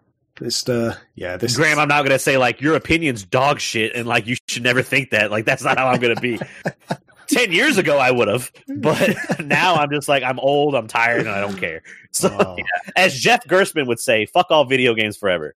So yeah, video games suck. Asylum is great except for the last boss, most anticlimactic thing in a game I've experienced in some time. But that's neither here nor there. It's when I played Doom Eternal. So. Did the Joker get really big or something? Yeah, the Joker gets roided out. Yes. Oh, he gets basically baned out. Yeah. That particularly annoyed me because his voice didn't change, because he always had that sort of kind of slightly high jokery voice throughout the whole game. The Mark Hamill voice. And then when he got really big, he kept the same voice. As like, surely his voice should get deep. I don't know why. That just really annoyed me. The roids didn't affect his vocal cords, so like I felt like he should be like Batman, but instead he's like, I'm still the Joker. I mean, it could be also that the roids just shrank his testicles like they do. But hey, his voice should have got higher. So. I don't know. They should. I lost disbelief. Anyway, right. Screw it. That is our week, everybody. God, that's the longest intro we've had. That's the podcast. We could probably stop now. That's a whole show right there. Wow. So yeah, I got a whiz real bad. Oh, you got okay. So can we take a quick break? 2-minute break. Whiz Califia real hard. We will take a very quick break, everybody. Quick bathroom break. We'll be right back. So stay tuned, and we're back in a moment. Here it is, where you ask us stuff and we answer it. Hooray! Okay, we are back with Scotty Moe's Mail Sack of Wonder. Hey, guess who didn't scroll down to where it is? But that's right, it's time for the Mail Sack. No, it got out. Doesn't fucking matter. All right. Oh, man. I turned RTX off. Let's see if it's time for the Mail Sack. There you go. That's better. That worked, yeah. Much better. I've also just had to do the glitchy thing where it refreshes the chat, so hopefully it'll appear in the stream again. I'll just drop it. Oh, yeah, someone type in something. Check. Yeah, it's popping up. Excellent. Perfect. We take questions from Twitter and Discord and wherever else we feel like asking. Twitter, nothing. Discord, Mr. Haru.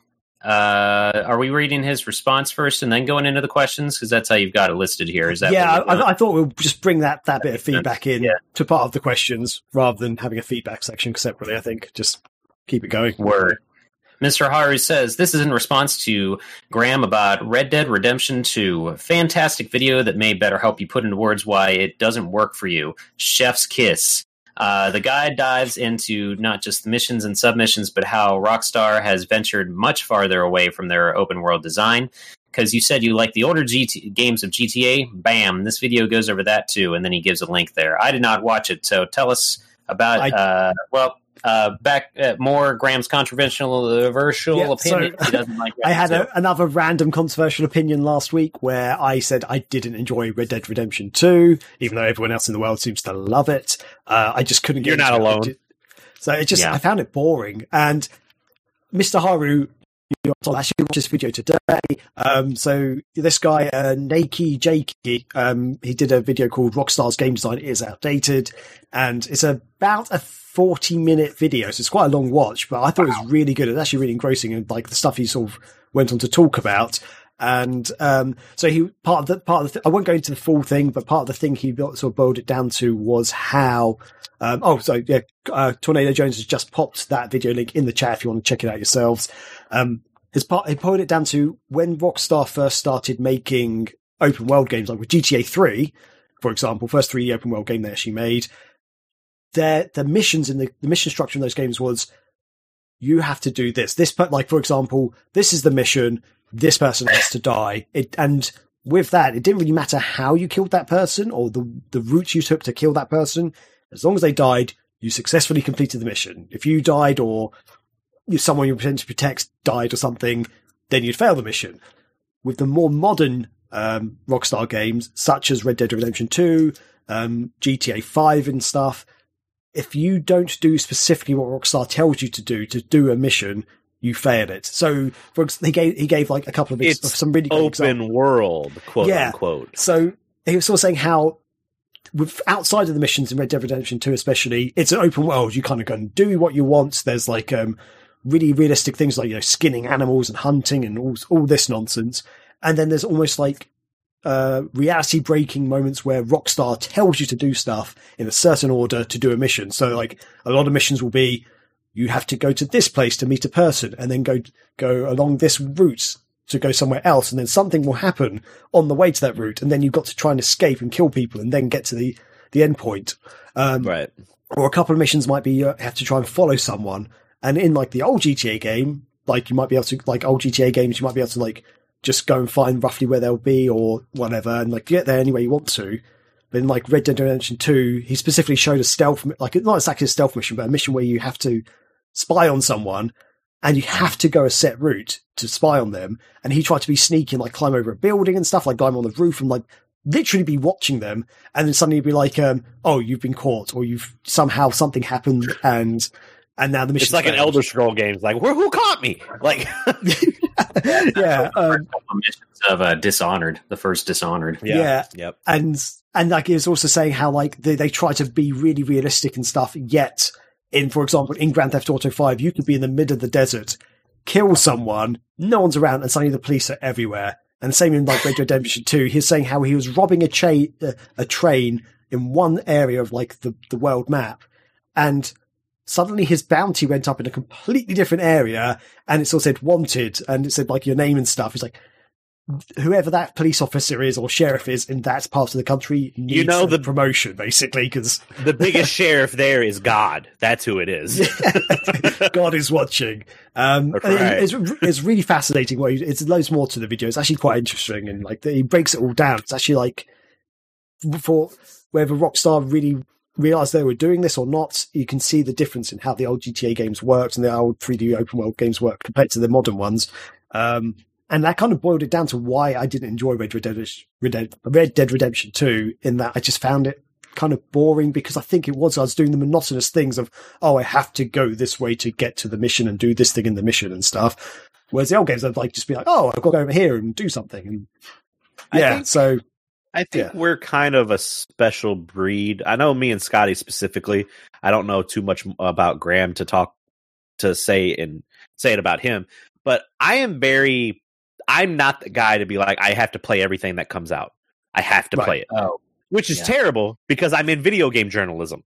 So, but I am very specific with the things I want to play. I really like the indie scene. I have played more indie games in the last 3 years than I've even touched AAA games. Like, that's just how it is. Right. I'm already super excited for an indie game coming out at the end of this month. It's called Cyber Shadow. So I'm super excited for that one. But you're not the only one that's like, I will argue with you, and I'm not going to do it right now with the Breath of the Wild thing, but this Red Dead Redemption thing, I'm just like, yeah, I get it. I understood the hype around Red Dead Redemption 2, but never wanted to play it. I'm just not that. I'd rather play Gun on the PlayStation 2 and all those other like, Gun is a stupid ass game, but at least it knows what it is. So yeah. I think there's way better cowboy games out there. Like, for example, my favorite one is Dead Man's Hand on the Xbox. I think it was the original Xbox. Great game. Also, cowboys have never I'm a space guy and medieval guy. I've never really been like. Yeah, that's fair. I love medieval. I love space, but I also love cowboys, even though I'm English. And maybe that's the fascination. I'm English, and cowboys were like not a thing over here. Basically, like, I'm so close to it because I live so close to Texas that I don't care. You guys have guns. We don't have guns. Oh yeah, that's true. They're everywhere. So yeah, we like, if someone's got a gun over here, it's like, oh my god, they got a gun. Whereas here, if you don't have a gun, I'm now stereotyping the whole of America. Obviously, it's fine. We deserve it. Yeah, that's fine. We live on burgers and ammunition, so it's all good. Yeah, freedom runs through these colors. Don't run, boy. Yeah. Oh wow! Did you want to pick up some of this chat that's going off about Red Dead, or? Just we'll address it. We can address it as we're going into it and all that stuff. So I was going to mention that I working at GameStop, I was always aware of the games out and coming out and everything, but and so because I had to be and like tell people about them, so I knew about shit. But really, though, you ask any of the regulars, I was never the guy playing the AAA stuff, and maybe GameStop was part of the reason that I wasn't, because I was tired of telling people that it's what they needed to survive. Because I like me and my buddy, I've mentioned my friend Sarah before. She and I basically kept the Vita section alive in our store. That's where our priorities were. Oh, wow. Like, we were the reason we got any Vita. You like Vita? You should have married her. Yeah, right. But it was just like Call of Duty. I was so tired of hearing a GTA 5 before it was even out. That's the problem. GTA 5 is a good game. I've seen so much. I mean, it's still. People are still playing to this day. It just never, like, I had tons of people that are like, you going to jump on this with us? I'm like, it's okay. Yeah. It's not my thing. I never bought it. I was like, you guys want to play Monster Hunter? They're like, no. And I'm like, all right. Yeah. Yeah. GTA 5 I could never get into either. That was, Caesar does say, Caesar does say, I enjoy spaghetti, or they call them the spaghetti westerns, the Italian westerns and stuff like that. I like that stuff. I mean, even with movies, I can think there's like 3 Western movies that I like. I mean, that's about it. I like the Magnificent Seven. I like the old one and the new one. I like, what is it? Quigley Down Under. That's a Western, but it's in Australia. And then there's a couple John Wayne movies that are okay. There's horribly racist things that they said back then that do not hold up to today. I'll tell you that right now. But I've just never Western's not my thing. We watched something recently about Big Trouble in Little China, and Kurt Russell's character Jack Trenton is basically him doing a John Wayne impression for 2 hours. His first movie where he wasn't doing an impression was The Thing. Yeah. Because Big Trouble in Little China was his John Wayne impression, and then Escape from New York was his Clint Eastwood impression. It actually comes out. Now you've said that. Totally. Yeah. I totally see that. I watch a lot of Red Letter Media, okay? So all right, what's our next question? What else we got? Okay, yes. Mr. Haru also asks, or this is where we get to the questions. Mr. Haru asks, what is your favorite subgenre of a game you enjoy the most? Example, kart racing, or Vania as in Castlevania, platformer, etc. I'm ready to go whenever. That's fine, because I have no idea. I mean, for anyone that knows me, obviously you guys know me, but for listeners that don't know me or people that are watching this Twitch stream, I am very platformer. You make me a good platformer with some good pixel art and some good music, and you got me. I really like platformers. I really like beat-em-ups. A good beat-em-up. I've played a lot of bad beat-em-ups, but a good beat-em-up I will have a tons of fun with, and I really do like kart racers. I like good kart racers. I'm not going to be playing no Garfield kart racing game. Those are ass, or the Barbie, or the Monster High ones. There's a lot of, let's just say the Wii had a lot of bloatware on it. That's what it had. But like the Crash kart racing game, there's a lot of mechanics to that I still don't understand, but it's still good. Diddy Kong Racing, Sonic Transformed, I would say that's a kart racer, even though it's more like cars, but it's a kart racer. Of course, Mario Kart. I mean, there's so many good ones out there. There's just a fun time to sit down, and those are my fighting games. I'll talk shit in those games because I can understand kart games, but I love fighting games, but I can't play fighting games. I'm just not good at it. I have not been able to invest the time, but I don't know if you guys have ever gone to a fighting game tournament, but if you go to a fighting game tournament, it's some of the most, even if you don't know how to play the game, Anti-Chris and myself have talked about this a lot, and there's terms for it. I think we've gone to it. There's like Jimmies and Johnnies and stuff like that. I'm the guy that will hype people up. I'll hype them up. If you need something, like it's the same with production. I want to be that guy that gives the person that has the capability to win or to become like just an amazing player. I want to give them that stuff and be like, here's everything, now go. So they're fun as hell. But Corey's anyway, the agent. That basically, I'm kind of like a manager, but I would hate to be called that. Like even in the kitchen, because people that don't know, I am also a culinarian. I'm in school right now trying to get a culinary degree, but they're like, all right, you're the boss of the kitchen today. I was like, we ain't using that word. I am a leader. I will lead this crew today, but I don't like being called the boss. That's just like a personal thing. Nice. So, you act as if I have not hosted a little thing called Pole Caliber before, sir. Don't break my heart about last year's, okay? I know about tournaments. All right. That's true. Best fighting tournament ever. They're no joke. Oh God, I'm so ready for the vaccines to get administered everywhere, because when we come back, I don't know if too many games will be like normal this year or not. It really depends. And there's some controversy going around with MagFest right now. Been hearing some positive things coming back about it. But do you understand the comeback that is going to be so hard for like everybody? Just being like, let's go to a convention. Like the first convention, like the first big one is going to be humongous is what it's going to be. And yep, I'm happy about it. Like, I just want to see my friends again. I just want to, like, this is great. Being able to, like, if we didn't have the internet, I'd probably shot my brains out a long time ago. But like, let's just be honest about it. But this only goes so far. Yeah. Yeah. So I guess yours would be kart racing. He said subgenre. You were listing. I don't think platforming is a subgenre. Platforming. Oh, okay. I guess kart racing would be because it's part of racing. Kart racing is Vania platformers. Like there are platformers, but then there are Castlevania or there are Metroidvania. I mean, if you look at it, I like Banjo-Kazooie. I like collectathons a little bit to a point. I don't like Donkey Kong 64 level of collectathons. That's a bad example of a platformer and a collectathon. But that's the thing, is it does hit both of those, and it's a bad representation of it. But you look on the other side of it, you have Banjo-Kazooie, which I feel has just enough collecting and good platforming in it. Yeah. So I like those. I don't. Graham, do you have one? Because I could maybe talk about one if you don't. I'm tossing between two. You can go first. Sir. So I do enjoy kart racers, but I'm not a giant fan like Corey is. I do enjoy rhythm games for obvious reasons. I'm a drummer, but I suck at Rock Band and stuff. But that's because my muscle memory plays the real parts to the songs, and that's not what those games want you to do.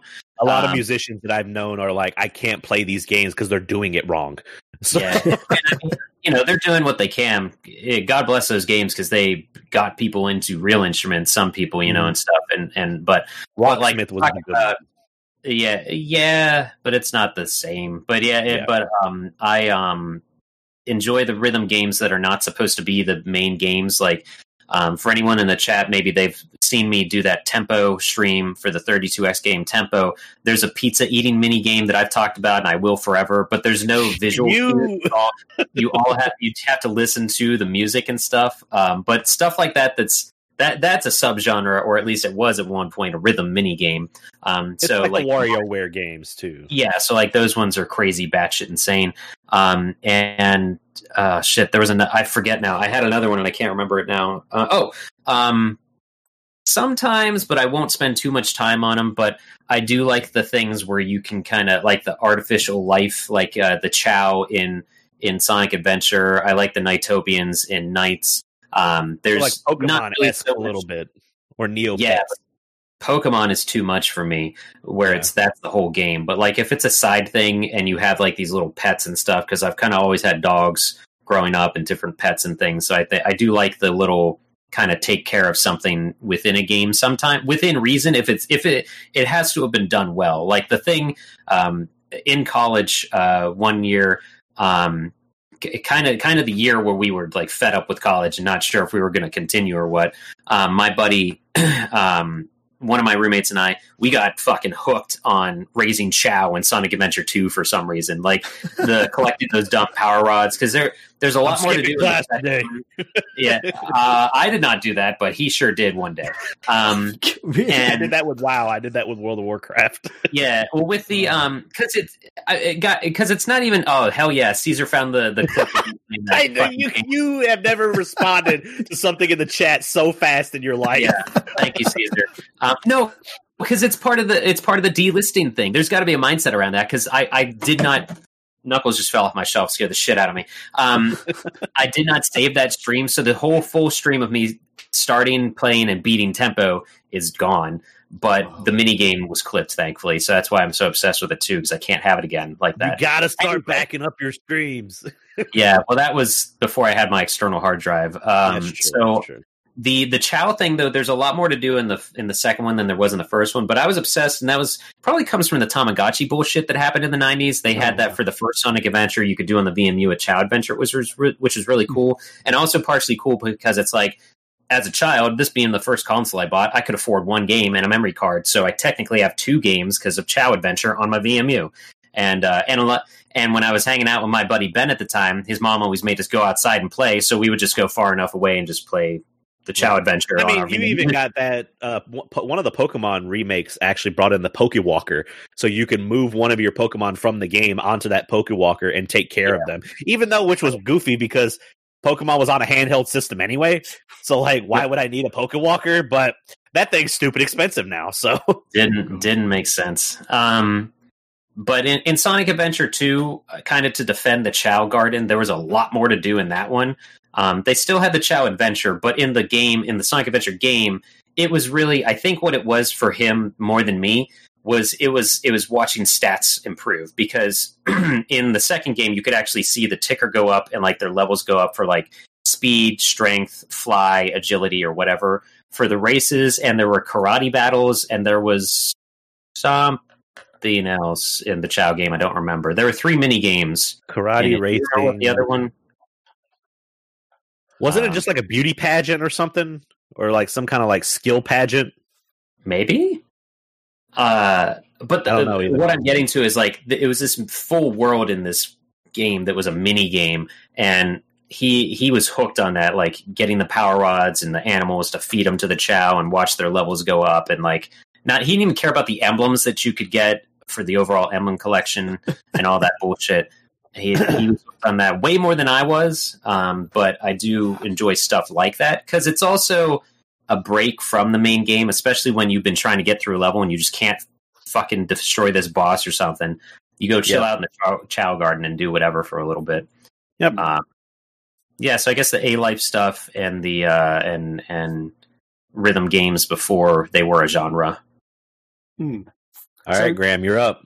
So for me, I guess this is I assume this is a sub-genre of platformers is 3D platformers. So I think that's probably one of my top picks, really.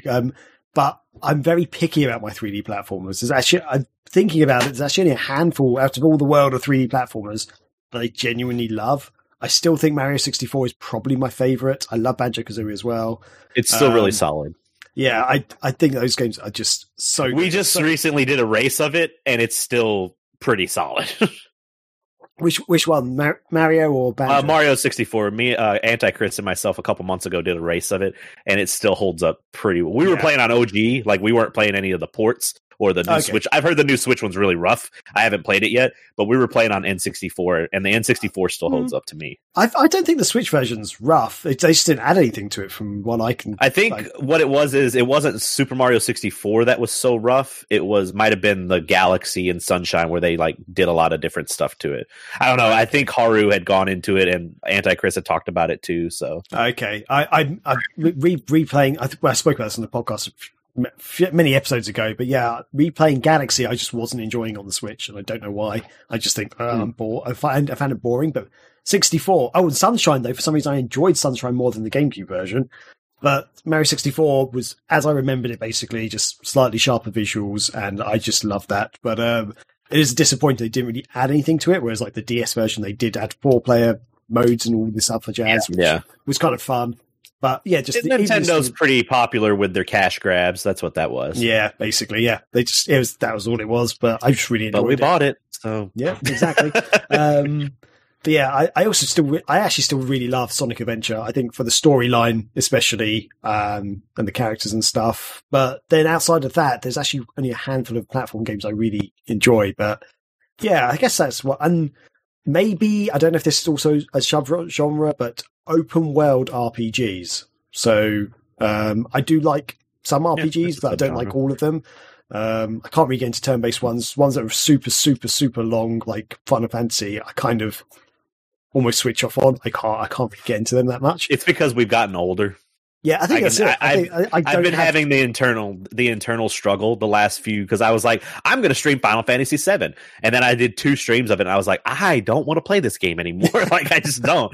And I mean, I'm going to try it again with Final Fantasy IX, because Final Fantasy IX is my favorite. But it's just like back when we were younger, we had homework to worry about, maybe sports if we were active that way, and then other than that, I'm like, oh, it's the weekend, I'm not doing shit. I'm going to be playing this game all weekend. Exactly. So I can't do that now. I got a mortgage and bills and anxiety. So putting 200 hours into a game is going to take 5 years or something right now for me. Yeah. I was saying this to to Rachel recently, because I recently played through Resident Evil 2, the OG, and I'm doing remake right now. But I bought Resident Evil 2 was the first game I bought that I needed an adult with me, because at the time I didn't have an ID anyway. I don't remember exactly how old I was, but what I'm getting to though is speaking of we had time to do it. I think and my my parents were separated, so I would basically go to my dad's every other weekend, but I would bring a console with me and just set it up in his basement and plant my butt in the recliner down there. That was definitely a recliner that probably should have been thrown away before moving to that place, but it was my gaming chair. You brought your own babysitter with you is what it was. Yeah, basically was. But it was he would of course come downstairs and check on me, but they never had a problem with how many hours I put into video games. But I think that's because they knew what other horrible things I could be spending my time doing as a kid. So I have a feeling all that time spent playing video games, they were could be worse. So I got told I grew up overweight, obviously, but I got told a couple times, especially during summer, hey, go outside. Like you need to, and now that I'm older, I'm like, my parents should have done that a lot more because I was not sports active. I didn't play football. I didn't play baseball. I didn't play soccer. I didn't play any of that stuff. I didn't play anything. My biggest thing at school was I took 4 years of art, and I had a high GPA. That was it. Other than that, I was a fat ass that played video games all the time. That's all I did. Yeah. Mm-hmm. So I don't know. Nah. Also, too, nowadays I'm like, if I were to sit down and put 200 hours into an RPG. The whole time I'm doing it, I'm like, I could be in my brain. I understand that anytime, what's the phrase? Anytime spent doing something you love is not wasted time. But in my head, I'm like, I just spent 200 hours on that when I could have been doing so much more productive things. Yeah, so it's like an internal struggle that I have with myself. Yeah. Right. And I think this is the thing, like open world RPGs, like for example, Skyrim, I've put way more than 200 hours into Skyrim and like Oblivion and Morrowind and stuff. But Morrowind. if like for those games, like if I really wanted to just do the storyline, for example, I know I could beat it in like just a few hours, really, like, you know, but there's so much more to the game I can go and explore, but it's almost like it's one of those games that I can invest time in, you know, periodically. Like I can jump in and be like, oh, I know I'm going to do these missions for the Thieves Guild, for example. Right. I'm going to go explore that thing over there because I've never gone to that part of the map. Whereas I feel with like some of these other RPGs, which are like really, really long, really good storylines and stuff. If I don't, it's the struggle I have with Yakuza. Right. Okay. Yeah. Like I just feel like if I don't stick to it, I will forget what I'm doing, and I'll go back to it. Like, what am I doing? What's going on now? Wow. Because they're really story driven and they're really good. But yeah, if I stop playing for like a few weeks and come back to it, like, I got to start over now. Yeah, I don't know what I've just done. I don't know what's going on in this game anymore. I haven't played Yakuza 0 in months. If I were to go back, I'd be like, where the hell did I leave off? So, guys, I just had an epiphany. Epiphany. I have bought every Yakuza game. Like, I have 0 through 6, 7. I have 0 through 6 in Dead Souls, and I played a couple of them for a couple hours and cannot get into them. I think I maybe bought those I bought those games now, I realized, for 2 reasons. 1, Sega, support them. 2, I was so tired of hearing about the new 3D GTAs that I would buy Yakuza because it was GTA's competition. Yeah. Yakuza, that's the thing. The whole franchise, every one of those games is good, but I can't get, like, the storylines are great, but I just can't do it. I've not touched this game. I've used the tumblers that it came with more than I've. Oh, nice! Wow. For audio listeners, that's Yakuza 6, the Song of Life edition that has the tumbler, like the glasses and all that stuff, and the art book and all that stuff with it. And are those whiskey rocks? Yeah. But yeah, that's nice though. Now that we're older, we feel like so it's that internal struggle of, it's like the rock, paper, scissors thing where it's like you have time, it's time, money, and what is it? Time, money, and there's a third one, but it's always like you'll never have all 3. If you have time and you have money, then you'll never play video games. Or if you have all the time that you need and you want all these video games, but you like, it's weird. Like you'll never have all 3 of them. Yeah, I'm at a stage in my life where I can actually afford to buy all these games and no time really to do it or anything like that. Oh man, yeah, it's nice. Time, money, quality. Yeah. Okay. Yeah, thank you, Cali the Gaming.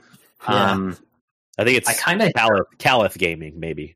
Oh, sorry, I can't. I'm a little further from my screen. You're good. I kind of already hit a roadblock with the Resident Evil 2 remake because of that. Like, I just played through RE2 Original and flew through it playing Claire's story, but I was playing the remake last night and I'm just like, I don't fucking know what to do. I don't even feel like doing these puzzles. This game is moving too slow for me, and it's it's losing me real fast. I never played the OG, so when I played the remake, I was like, this is my first time ever playing it. I did play it. I played the N64 version like for a little bit, but I was like, I can't play this game. So yeah, I ended up. Go ahead, Graham. Oh, I was just going to say, I played the Claire. Yeah, it is Claire. Yeah, the Claire version on the OG, and I started playing the Leon version on the remake. And as you know, Scotty, I kind of, when I got to like the Mr. X tyrant guy following me around, I'm like, I'm done. I don't want to play this game anymore because this is not. No, that was opposite for me. Like I like I like thinking strategically in Resident Evil, going, I need to go over here, I need to go over here. When he was chasing me through the fucking rooms, I'm like, but now you have a new pressure variable. Yeah, I didn't like want something that. you don't like. I didn't enjoy that part of the game, so I'm like, yeah, this is not what I wanted. I loved it because it terrified me. I just encountered a licker for the first time, and I ended up looking up how to do. I was getting annoyed because I was literally trying every combination with those medallion puzzles with the three pictures you have to match up, and I was like, I'm doing what this fucking manual says. As I'm like, I'm looking it up. I don't care because I may have missed a sheet somewhere, so I started looking those up because I don't know. It might have been because it was later in the night, and I was just getting, and I wanted to. Actually, what's ridiculous? I was like, I said yesterday to Rachel, I'm like, for my birthday, since it was Thursday, we didn't really do that much. For Saturday, we got some ramen. I was like, I kind of want to just play a game. I think I'll just sit down with RE2 more. And I sat down with RE2 more. I'm like, nah, I'm not in the mindset for this. So I turned on the fucking Genesis Classic, the mini Classic, and played a couple games. What did I end up ending the night with? I played through Sonic 2. Well, when I streamed my Leon run of RE2 remake, you're back now. Okay, playing the remake. But I was playing the remake, and I was legitimately getting scared. Like with the Hall of the Lickers, I was just like, I have to move slow so they don't know I'm here. Like I was legitimately terrified of that game. That's why the game took me like double the amount of time it should have taken me, because I was so scared. Because as Scotty knows, I hate scary games and I'm terrible at them. So, but I also need to go through with the Claire so I can get the true ending, because I still don't know what the true ending is. I'm very good at like for Persona 4. I didn't know the ending of Persona 4 for like 7 years after it came out. Wow. Like I stayed away from spoilers that long. But I think I'm Resident Evil 2 remake is graining on me, because maybe I shouldn't have played them back to back, but I wanted to have a refresher. But I feel like the remake is too dark. Like, not dark to the point of being creepy, but dark to the point of being annoying that I can't see where I should be going. And I'm like, you just gotta jack that brightness up, baby. I guess so. I've done that before. Like, that's how I played BioShock and stuff, so I might have to do that, because I was like legitimately annoyed that I couldn't find a door on the map that I just run past somehow. But it is what it is. I'll figure it out. It's old man Scotty, probably. I know I got to finish it. I learned that long ago on my TV. I just have to have the brightness up on most games, because my TV it makes things too dark. I can't see them, so I'm like, brightness. It's the same, I did that already. So, yeah. I have noticed that he's not here, but Mr. Powell himself put in a question. Oh, do we not want to read Mr. Haru calling us out real quick in Transformed? I was going to go over I was thinking about maybe when we were talking about what's coming up on the streams coming up, because I was going to address that then. Okay. We'll hold off. Mr. Barenbaum Powell asked, what are some other licensed games that we've lost due to expiring licensing deals that you think would make the most sense for a publisher to re-release today? Please let us know why you think it'd be successful commercially. So he's going back to Scott Pilgrim, how that was re-released, I can start this off by saying either Afterburner or Outrun. God damn you. Very good. Sorry. Fucking come on, Graham! What a shock! For the Sega emphasized website and podcast, I named 2 Sega games right away, and I steal yours. But come on now, I've got one. To give quick background on those, Outrun, they had Ferrari licensed in that, and then was it Lamborghini or Ferrari? Ferrari, the horse. Ferrari, yeah. And Afterburner had an actual like F-17 Tomcat or something. I forget. I can't remember what it is. It had a licensed plane, and one of them had a licensed car. So yeah. Air Force, he knows planes. He would know, right? Yeah. I hate you. I think we can all. Another one I'll say, and I won't. I guess this one I'll go. Those I think would be relevant and cool because of nostalgia, but also so many of the Sega Ages things have been done where they just port them and add little things to them. But these are the remakes I'm talking about, like Afterburner Climax and Outrun. I forget what it was. It 2? You want me to ping Kusanagi? Well, Outrun 2 was a completely new game, basically. The one that I think would definitely be commercially successful is if Microsoft and Rare struck a deal and just put out GoldenEye again. I mean, come on. I've been seeing rumors of Nintendo trying to work with Rare to get some kind of Rare collection out, which would mean you'd get Banjo-Kazooie, Banjo-Tooie, you'd get Perfect Dark, you'd get 007 GoldenEye, you'd get a good amount of them, but I can tell you right now, that shit ain't ever going to happen. Yeah, I don't think so either. There's been a GoldenEye fan-made remake in the works for a while, which is looking pretty good. And that's probably going to have to be the way to go. But there's those two companies, but then there's also the licensing of the James Bond franchise that would be probably held to acquire it, make relevant. That's the sticky thing because of like EA. Does EA still own the rights? I don't know if that's been lost to someone else actually. Boy, I don't know. When was a James Bond game last out? I think the last James Bond game was Bloodstone, if I'm not mistaken, which is based off a movie that never happened with Daniel Craig. Yeah, I've got a feeling there's another James Bond game coming out soon, but I think it's not EA who's making it anymore. I think it's another. Oh, that's right. It's being done by the guys who make Hitman. IO. That would be interesting. IO Interactive. Is it IDOS? I know there's an I in there. IDOS. But so that could be really cool. But no, quite literally, the reason that the GoldenEye game would be popular is because just nostalgia. N64 is now all the rage right now. That era is, and it's not going anywhere because that's what's cool is nostalgia. That's been cool in video games, and people are digging up shit. Like, I mean, look at the Mario collection. Granted, that's Mario. The Rare Replay was, I don't think, as successful as they wanted it to be. But that was one of the two games I actually bought on Xbox One when I had one. And I think it could actually work. I think if they timed it, and it's all in the marketing. It's all in the marketing because Pierce Brosnan's not relevant. Daniel Craig's barely even relevant right now until they actually put out that movie that he's. Well, I've been hearing they're switching the James Bond soon. Yeah.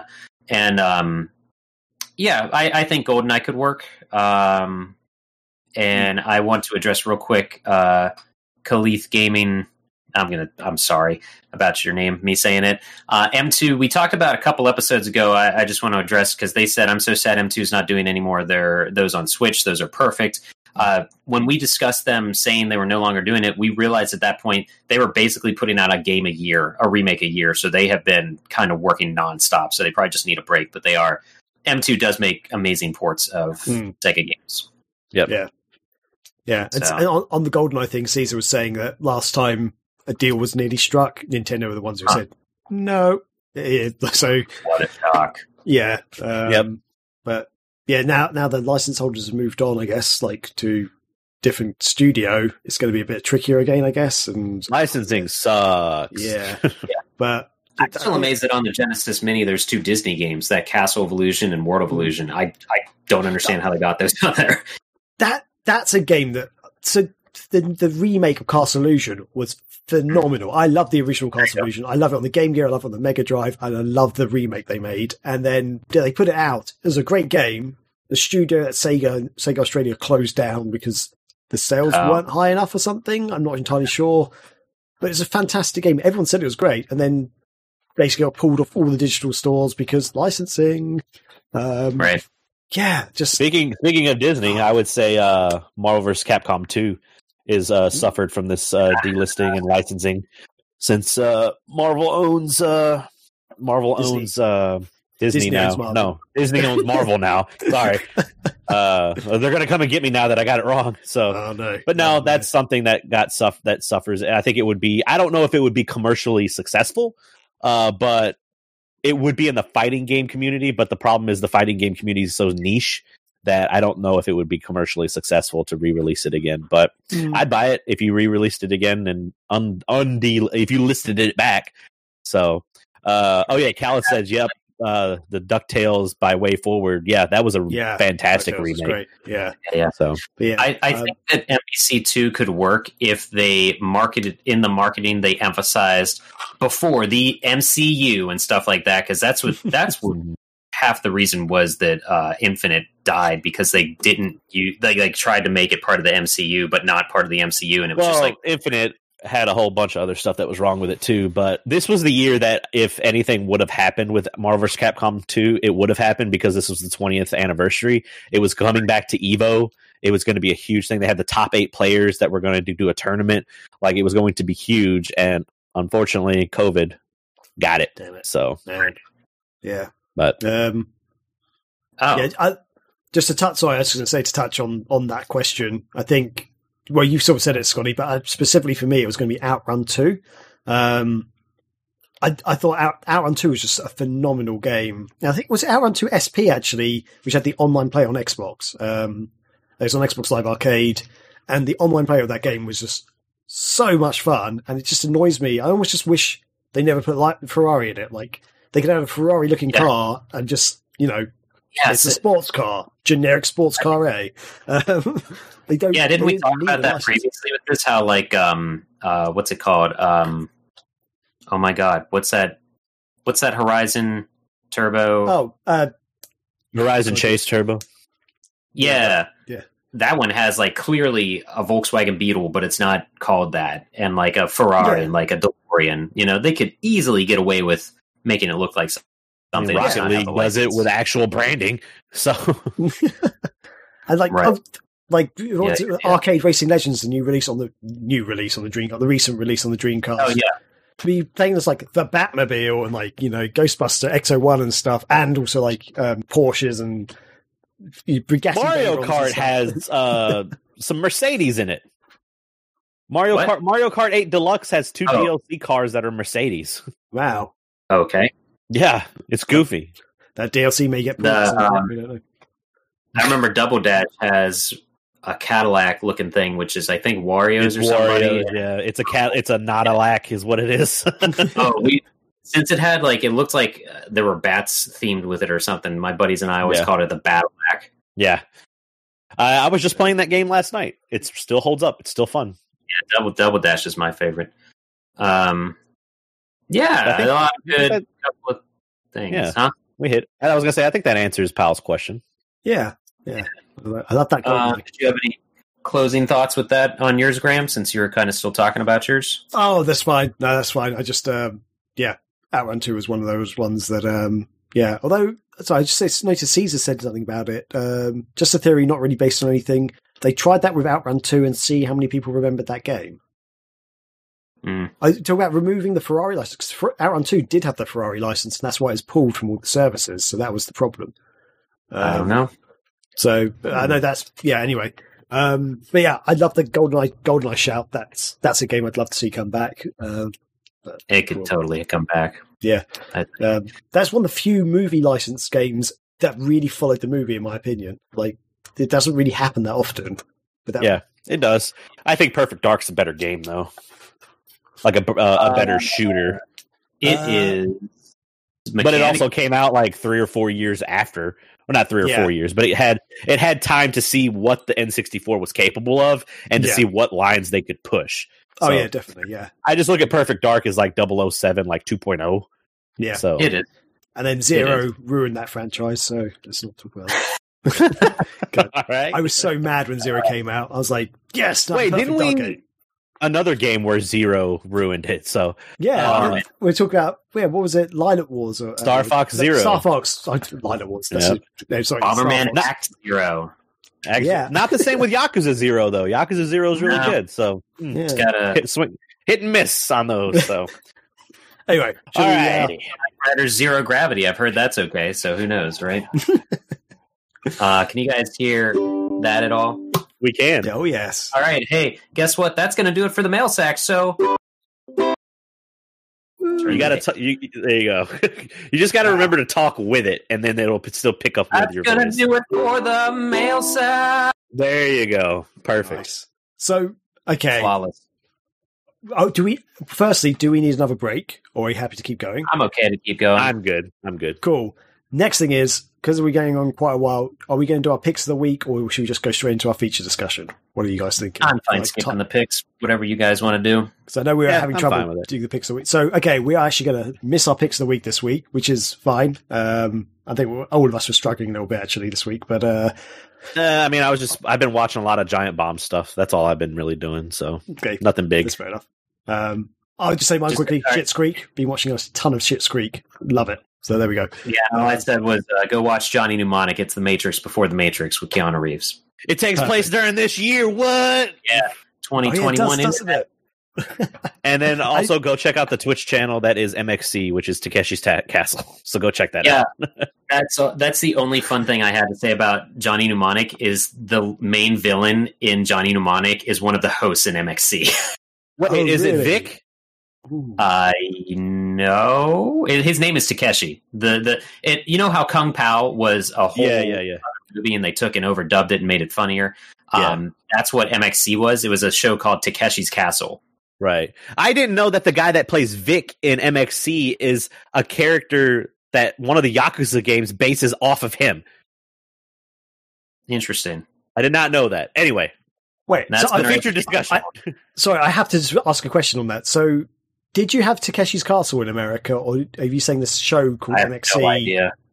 MXC is a spoof of Takeshi's Castle. We did not have Takeshi's Castle, but we have the MXC, which is the voiceover. We still get to see everything. We see all the stuff, but it's just voiced over by 3 or 4 people in the beginning, just being stupid, and it's really funny. Because otherwise it would just be in Japanese and we couldn't understand it. So yeah, we had Takeshi's Castle here, but basically it's all in Japanese still. It was fantastic. Yeah. I think they had an announcer at the very start going, this week on the show, this stuff happens. And then they just went into the show, all Japanese. It was hilarious. Yeah, you can go check it out on Twitch. There's an MXC channel that's 24/7 and you can go check it out. Check that out. Okay, and that was our picks of the week. Anyway, that's been our quick picks. I'm just singing whatever. Brilliant.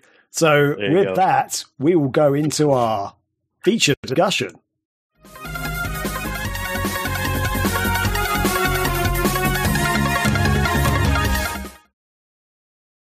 Yes, we're back. Sorry. We're back with our feature discussion. Yeah. Hello. I have to refresh that chat box because for some reason it's weird. I don't know why it keeps cancelling out the chat box. There we go. Awesome. Yes, welcome back. Thank you, Caesar. Yes, excellent. So this week's discussion, we are going to be, the topic I've written down is, does Sega need to work on its announcements? Because we're talking about the Puyo Puyo Tetris 2 announcements that happened this week. So if you don't know, a few days ago, Sega tweeted out they will be live streaming on Twitch with a special announcement. And the tweet said, we'll be back for our first live stream of 2021 this coming Thursday with something special. More details to come, but make sure to follow us on Twitch to get notified when we're live. And then it had the old Sega logo, the old Sonic Sega logo, where Sega comes up and Sonic runs past it. It's like Sega with Sonic running past it, basically. Right. And a lot of the social media comments and on Twitter and stuff were like, "Oh my god, new Sonic game," and other people are like going, don't get excited, it's not a new Sonic game. And there's all this banter between all the Sega fans and stuff, and people were starting to speculate what it could be. And when the day finally came, Sega's basically when the day finally came that they were going to stream it, Sega actually put out on YouTube a video announcing Puyo Puyo Tetris 2 was going to have Sonic as a new character in the game. And then a lot of people were like, wait, is that going to be the announcement later? Is that what it is? And that's what it was, basically. Effectively, on the Twitch stream, at the very start, they just went, oh yeah, so yeah, today we're going to stream on Twitch. We're doing Puyo Puyo Tetris 2, and we just got an announcement. Sonic is going to be a character in the game now, and we're going to play the game now, basically. And I didn't watch the whole stream. I watched the intro bit, and then some of it, and I was like, okay, yeah, I don't need to watch this for 2 hours. That's fine. Boo this company. But yeah, so effectively, it kind of really, I think for some people was just like, oh, that was it? Why were you trying to build up that big reveal? And you announced it before the big reveal as well. I think that was the annoying thing. Someone dropped the ball. And it wasn't even a big reveal. It's really annoying. So the question I'm throwing out there to both of you and also to the chat is, does Sega need to work on their announcements, or do you think that's fine and they should just keep doing what they're doing, basically? They should work on them. One thing I need to note in this is that looking at Sega's recent Twitch streams, they mostly be getting reviews in their thousands, which is fine. That's respectable. There was a charity stream with about 4,000 watchers there. And the next big one was Streets of Rage 4, which brought in 8,000. the one which mentioned like they were teasing Sonic with had 10,000 views. So it's almost like they know that the popular IPs get the hits. So, Sonic gets the hits. So let's just tease it. It's a marketing ploy. Sonic's your biggest thing. Sonic movie came out this year. Sonic people, young kids that don't even know who these Fortnite kids are like, I know Sonic. He did the floss. So they're like, I'm going to go check this out and all that stuff. So yeah, can I just be blatantly honest? No, we prefer to only cherish and be. This is a shit announcement. This is a really bad announcement. And Sega needs to they definitely capitalized on that. They're just like, Sonic's in it. And everyone's like, this was the same thing where, what was it? Was it the Tokyo Game Show or something like that? Where they're like, there's going to be a Sega stream afterwards. And it was just like 45 minutes of the Catherine remaster or something like that. Right. And I was just like, that's it? Like, that's cool for people that like Catherine, but aren't you going to show off other stuff or have any other announcements or anything like that? So I don't know. When you're hyping up an announcement like that and then tease it, it's a Sonic in Puyo Puyo. But when you show that logo that brings all that nostalgia back, you're just like, oh shit, this is going to be like Sonic Mania 2 teaser or something like that, or something big. Or, I mean, it could have been a tease for Sonic Forces 2. It could have been anything, but I'm just like, come on, man. That's kind of goofy. Yeah, I didn't even really know what was happening. I didn't know that an announcement was coming, but I just have been in my own world a lot lately. But to also clarify for anyone that doesn't know what we mean when we say Sonic is in Puyo Puyo Tetris 2, what that means is when you're playing as a character, and also in Puyo in PPT 2, in Puyo 2, I'm just going to call it, even though there is a Puyo 2. In Puyo 2, you can set up teams and stuff of 3 characters, because they're definitely not all even humans in that game. But so whenever you get successfully pull off moves and do different things, the character yells something. And they flash on the screen, like they're behind the playing field. They're below your actual Tetris and Puyo screen and stuff. So I forget what Sonic was saying, because I reviewed Puyo Puyo Tetris 2 for Megavisions. So go check that out. And they did say they're going to continually put stuff out for it, which is cool, continue to support it after the release. But when Sonic, if you're bad at this game, you're going to hear the same fucking taunts over and over and over again. Like, if you're not that great at Tetris, they say something for when you clear 1 line. They say something different when you clear 2 lines, when you clear 3, when you get a Tetris. So I got to hear Sonic yell Tetris. And at first in my head, I was like, after Puyo Puyo Tetris 2 came out, I realized that Tetris... Oh, I just realized I didn't have my Yeti on, sorry. Or my RTX on. Sorry if I sound like shit. Tetris, actually, now that I thought about it, is one of the more influential video games in my life, because that's one of the... I won't go into that background, but so when I heard, Sonic and Tetris together, that's awesome. That they're speaking to me. And so I thought for a second that was cool, but then I was like, oh no. Part of the thing that I fucking hate about Puyo Puyo Tetris is how I suck at Puyo Puyo. So I hear the same thing from the characters over and over and over in a match. So it'll be like, yeah, all right. Not even different inflections, but so it's cool to hear Sonic yell Tetris and stuff, but that's basically what they mean by he is a character in the game. I don't know if he has different stats or anything like that. He might. But that's what it means. So Sonic is in Puyo Puyo Tetris as a character you can select. It's cool seeing him on like the character select screen, but it's not that. Why make that an announcement? Like with the new Super Monkey Ball game that came out, I think it was like sometime in 2019. Like they just had that as a secret character. It wasn't just like an announcement, like a big Sonic's in Super Monkey Ball. It's like it must be a slow news day for Sega, is what it is. So, yeah. And the chat said too was like the last time they were super excited for something Sega was Streets of Rage 4, and likewise, that was a new game. That game's phenomenal, but your game already released, and you're making like the Sonic announcement act like it's the big like, oh shit, you guys are going to want to pre-order and get this. Just like, come on, man. Right. Like, I get that it's slow, but don't hype up something just like that. And it also just annoys me that the fact that they kind of hyped it up and teased it on social media, and then they revealed it elsewhere on YouTube. They sent out, it's like, we have this reveal announcement. Let's do that. And then it's like, oh, it's all the news sites were like, oh, is this what they're teasing? Like, come on. An intern messed up the time zones or something is what happened. Yeah, must have done. I don't know. It's just weird. And I feel like Sega has a tendency to do this, over exaggerating stuff. Like they did with, I don't know if you remember the reveal for Humankind. Sega announced that they were going to revealing a AAA franchise, basically, or AAA title, and people were like, "Oh my god, it's Skies of Arcadia 2." I don't know, all the crap came out, all the different things. They're going to be releasing another, I don't know, Sonic Mania 2 or whatever it was, and it's like this reveal trailer for Humankind, and everyone's like, "What is this? What is?" I don't know what this is. I don't care, basically. What are you doing to me? Like, is this a AAA title? I don't even know. Like, and then from what I remember, the game finally released, and there's no fanfare to it at all. It's just like, it just came out. It's launched now, guys. Don't worry. Hey, we can't forget about the Game Gear Micros. Oh yeah, get them. That wasn't Sega though. That was a writer of a magazine saying he had this huge story. But that's the thing, though, is they should have not said, just don't build up hype. There's been more successful random announcements than there have announcements for announcements. I fucking hate that. And Rockstar is the biggest goddamn culprit of it, because they'll say, "Oh, mark your calendars because something's going to happen on this day," and then what is it? Literally a screenshot for Grand Theft Auto, and I'm like, "Fuck you!" I know they're living up to their name and they're just doing whatever the fuck they want, but that's the worst, when it's an announcement for an announcement. That drives me nuts. Yeah. See ya, Caliph Gaming. Sorry, they're just off. But thanks for joining us. That's awesome.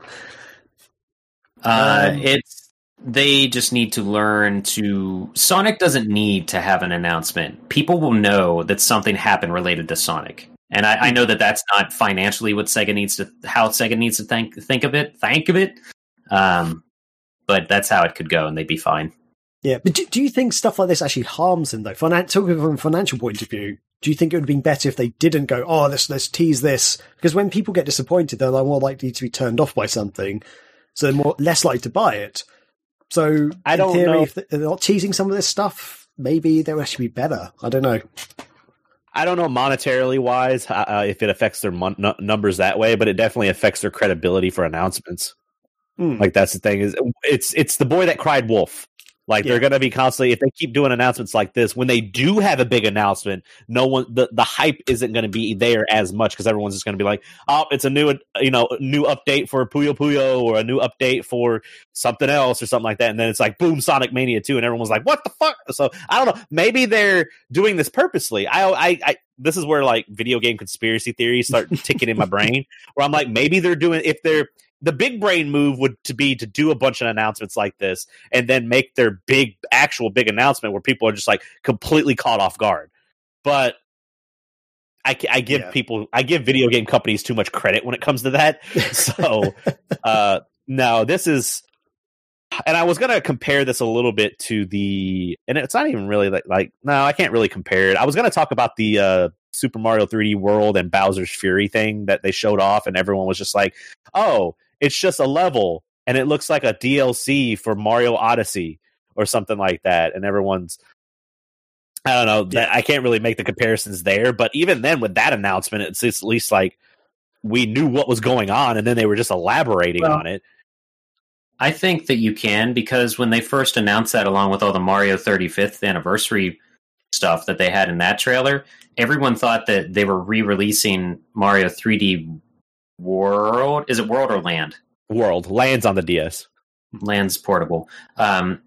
Everybody thought like it was that game, standalone game, and additional levels, probably because that fucking game never ended and you kept getting new worlds. So of course they're going to add another new world. That's awesome. But then when they recently actually showed what it is, it's literally like a boss fight and a couple different events. It looks like there's a bunch of like build up to do stuff. I mean, it's a kaiju fight is what it is. That's exactly what it is. It looks like a Super Saiyan Mario cat versus Godzilla Bowser. And right, for me, I love it, but it's not a brand new world, which I feel was the impression they gave with that first announcement. And that's also me assuming too much because I did play the shit out of that game, and it was so massive that I thought, of course, they're going to add another world. That makes sense. But it's not that at all. So it's kind of comparable, but it's not. You guys remember the Sonic cycle? Oh, what? Yeah. Yeah. It's the theory of that. Sorry, Scotty, you explain it. Sorry. I feel like the Sonic cycle started with Sonic 06, Sonic the Hedgehog, Sonic 2006. In that, sorry, what happens is Sega, a Sonic title gets announced, and everybody's super pumped, and they say like all this shit that's going to happen in the game, and then it comes out, and it is not good. Not only is it not live up to the hype, but it is also not a good game. That happened first with 06. I feel like that happened with Sonic and the Secret Rings. It happened with Forces. Well, yeah, Forces was when we thought the Sonic cycle was gone. At least I did, because Sonic Mania existed. It creeped its ugly head right back. Yeah. A lot of it is us creating our hype within our own heads, but at the same time, every time something crazy, there's just so much marketing behind Sonic, and there's so many things that were promised that it would come out, and we'd be like, we don't need another character. Why are you doing this? We don't need this new gameplay. Just put the reason that the Sonic cycle exists, because they were doing everything except making a new Sonic game. So that was the problem. We don't need your announcements. Like, just save your announcements for the games. Like, just do a little update. Be like, hey, we got an update to Puyo Puyo. Like, just do a tweet out. Like, that's going to come on Tuesday. Not make like, y'all better be getting ready for this. It's about to go down. That was the thing, too, is they weren't promoting it as a Puyo Puyo add-on. They were promoting it as a Sonic thing. Yeah, that's the thing. They could have just gone out with a tweet going, we're going live on Twitch, the first Twitch stream of 2021. Puyo Puyo fans, get ready, or something. I don't know, like something like that. We got an announcement for Puyo Puyo fans. Then Puyo Puyo Tetris fans were, oh, okay, I dig this, because, it's not a bad game from what I understand. I actually haven't played it, I'm not going to lie. The new one, at least. I played the other one, but yeah, great game. Some people love it. They get those fans hyped. That's what it's there for. Because I think this is not Stockholm syndrome. Sonic fan. There might be a handful of Sonic fans out there who love Sonic so much they will go and buy Puyo Puyo Tetris 2 because you can play as Sonic as a character in it. There will be. But I think the majority of Sonic fans out there, like me, for example, I'll say I'm a Sonic fan. I still like some of the modern games. I'm not going to buy Puyo Puyo Tetris 2 for this, basically. I like Sonic because I like Sonic games. Yes. I like the good Sonic games. There's a lot of bad Sonic games, but like, and I'm not going, I knew Sonic was in Super Monkey Ball, and I'm like, that's not the reason. Well, first of all, I didn't buy it. I reviewed it, but I wouldn't have bought that game just because Sonic's in it. Yeah. Like, I mean, I was going to say Smash, but Smash is not a good example because literally everyone and their mother's in Smash. But it's just like and I don't want to offend anybody with this, but it's the blind fanaticism when it comes to something like that I'm like, why? Just like, I get it that you like it and you want to support it, but like, you're supporting the company and you're sending the wrong message. You should support them when they create a game with an IP that you like, not just because they slap the IP everywhere. Yeah. If that makes sense. Basically, yeah. Like, maybe if it was DLC for another platform game that suddenly had a Sonic DLC in it, and it was like you're playing a Sonic level or something in that game, I'm like, oh, I might be more interested in this. But yeah, they're such different games, and it's not like you're playing a Sonic game in Puyo Puyo. It's Puyo Puyo with Sonic on the side. I mean, it's just some pixels on the side of the screen, basically. It's a guy. That's it. And a voice line. That's it. Yeah. The thing I can compare this to is I absolutely love Shovel Knight. I love everything Shovel Knight. I love all 4 of the versions of the game they've released. Yacht Club Games did an amazing job with it. I have a lot of Shovel Knight merchandise, but I didn't buy the couple fighting games that Shovel Knight was in, and I didn't buy there was a platformer where Shovel Knight was in it. I didn't buy those games strictly because I didn't buy the games, first of all, in general, but I didn't buy them be like, Shovel Knight's in that, I gotta buy that. Like, I didn't do that. Like, it's the same with Monster Hunter. Monster Hunter is in Marvel vs. Capcom Infinite, and I didn't buy the game because I wanted Monster Hunter. Like, I don't just blindly buy stuff like that. Like, I don't know. Maybe we're just different kinds of people. We're not easily swayed. And on the other side of the coin, I totally bought Marvel vs. Capcom 1 on the Dreamcast because I like Spider-Man and I like Mega Man, but I was not a fan of fighting games. I'm still not a huge fan of fighting games, but I like that series. Yeah. But that's what they're banking on with this. I think the thing is, that's a good game too. So it would have made no sense to do this. But if they announced that Sonic was somehow in the campaign for Puyo Puyo Tetris, I would be more excited to sit down and see how he fits into that weird universe.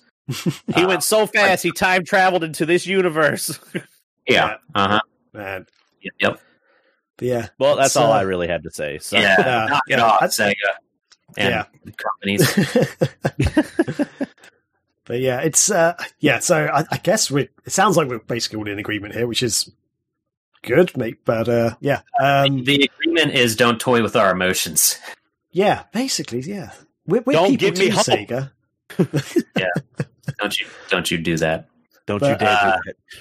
But yeah, it seems to me Sega realizes Sonic gets the hits and their old IPs get the hits, so let's tease about them or do them on streams and more people watch. Graham, I wish they thought like that. They are ignoring so many old IPs. We don't need to have this conversation right now. But what you said is flat out wrong because they are ignoring so many old IPs that people would love to fucking play again. No. But for their Twitch streams and stuff, it seems like the last few they've actually done, which have been successful. Well, to say successful, they're getting a lot more than we do ever. But they're big. When they're getting 8K, 10K viewers, it's when they sort of they tease Sonic for something that's not Sonic thing. And they talk about Streets of Rage 4, which is a game they didn't really have any input into. But they own the IP. So they own the IP. They didn't make the game. So it's like, ooh. But I guess they're not making those IPs. And that's the annoying thing. So the one big announcement, which I think would have done really well, which was for a Sega game or Sega owned game, which Sega didn't have anything to do with Shenmue 3. When that announcement dropped, the whole internet basically exploded.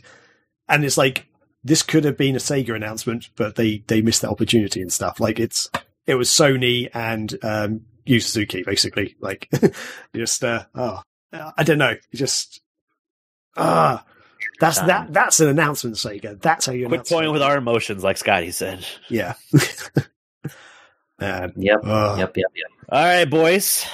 Wow. I'm glad to have been here. So yeah, I guess that ends our discussion and also the show this week. And thanks everyone who stuck around. I know it's been a little bit different this week, I guess. Lots of chat at the beginning, especially Doctor Who. If you enjoyed Doctor Who, thanks for coming along. Let us know. We'll talk more about it. Yeah, I could.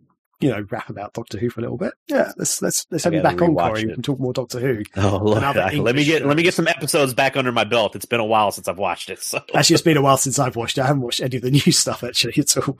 Yeah, I've never watched any of the Capaldi stuff. So I'm going to say one more thing about Doctor Who, so that I sound like I'm continuing to be a psychopath. It's one of the best written things I've ever watched because there are so many different ways you can tell this story and everything. But it just reminds me how great the TV show Sliders could have been. Because that show had so many possibilities. It just needed better writers and less starstruck drama. That is a show that theoretically could have lasted forever. For those that don't know, Sliders is a 90s show where they traveled to different dimensions, but the same planet Earth. That's it. Could have lasted forever, but they fucked up big time with that. And Doctor Who just reminds me of oh my God, this could have... Doesn't matter. I mean, the English just did it better. So, yeah. Yeah, I'll take credit for that. I'm the representing England here. Thank you. Thank you. We've done one thing right. We've done one thing right for the world, it seems. Oh my God. I just want to read out one thing that Caesar put in the chat. This actually rounds off the discussion of the week. Sega shooting itself in the foot is like the company's trademark now. I kind of feel I can agree with that. Yeah. Totally. Yep. So thanks, Caesar. Cool. So with that, I'll go to Corey first, actually. Corey, is there anything you want to promote for yourself or anything like that? Like, I know Scrub podcast and stuff. Do you want to chat about first things first, I don't want to get chastised by my other Scrubverse members. So, yes, I do a podcast with Anti-Chris, and Eddie Fuerte is our new Scrub Lord member partner, is what we call it. We do a weekly podcast. I believe episode 77 is out right now. We are actually recording episode 78 tonight of the day of we're recording this podcast. So you guys should go check that out. Check us out over on Twitter. Social media is Twitter, Instagram, all that stuff. You can check us out on Scrubverse on iTunes, Spotify, Google Play Podcast until it goes away. All your major listening platforms, you can check us out on there. Our episodes usually come out on like Tuesdays, somewhere around there. Another thing I would like to plug is our YouTube channel. We've been putting a lot of our clips out there. Luckily, Mr. Haru is our editor. He's a very good editor as well. He has been putting some amazing YouTube video out of our podcast episodes. So go check that out. And other than that, you can check out my personal streams. My schedule is a little crazy right now, but you can check me out on Twitch at Tornado_Jones. And the last thing I will say to address the second question that Haru had earlier was this week, if this episode comes out before Thursday, we will be doing Sonic Racing Transform this week for the Thursday Night Throwdown. We will also say that we'll let everybody know in the Discord as well. We're going to do that. That's going to become a monthly thing now. We're getting a lot of people. Go ahead. So I was going to say, should we actually read out what Mr. Haru's other question was? Because we didn't actually read that out at all. No, so. I know Haru enough. I can paraphrase it. So basically, he has been playing a lot of Sonic All-Star Racing Transform. He's unlocked all the characters. I believe he's unlocked all the tracks. And he said he's ready to put us in our place, basically. He's ready to wipe the floor with us. So it's going to be interesting to see. So I'm ready for it. I'm pretty sure Scotty will be there. It's open to everybody in the Discord. You let us know if you want to play. We can, what was that? PC version. PC version, yes. We will be doing it on the PC version. So, but yeah, I've already talked too much this podcast, so I will throw it back to you guys. Yeah, we can blame you for long-winded intro, I think, if we want to. But that's kind of how Scrubverse goes. And we do pretty much stream just about every day of the week. Just the best way to keep up with that is our Twitter, which is Twitter. What is our Twitter? It's just Megavisions? Megavisions Mag. It's actually on the screen for everybody right now. You can't see it, Scotty, but yes. That's the only one I ever forget. Hey, if you guys want to help us out on Twitter, you can hunt down the person that has Megavisions and tell them to fucking give it to us on Twitter. Anyway, keep an eye on there. That's where we post our schedule for streaming. We are a physical magazine, so you can scroll down, click on the cover to hop on our Patreon. We have news and updates of that coming up soon. And we do have a YouTube where we put out the video versions of this. And we also, along with the audio version, can't talk. Oh my gosh, what's happening right now? And there's plenty of news on megavisionsmag.com, which is our website where we post reviews, news, features, and other crazy things. And I think that's all I've got to say as I find someone for us to raid. Woohoo! Yeah, I just want to quickly say, follow us all on the socials. You can see it on the screen right now. Scotty just sort of mentioned as well. And thanks everyone for joining in the chat. Thanks for coming along and watching us. And we'll be back next week and more stuff like this, basically. Stay safe out there, everybody. Yeah. Thanks everybody, and be excellent to each other. Honey, I gotta tell you about this sandwich.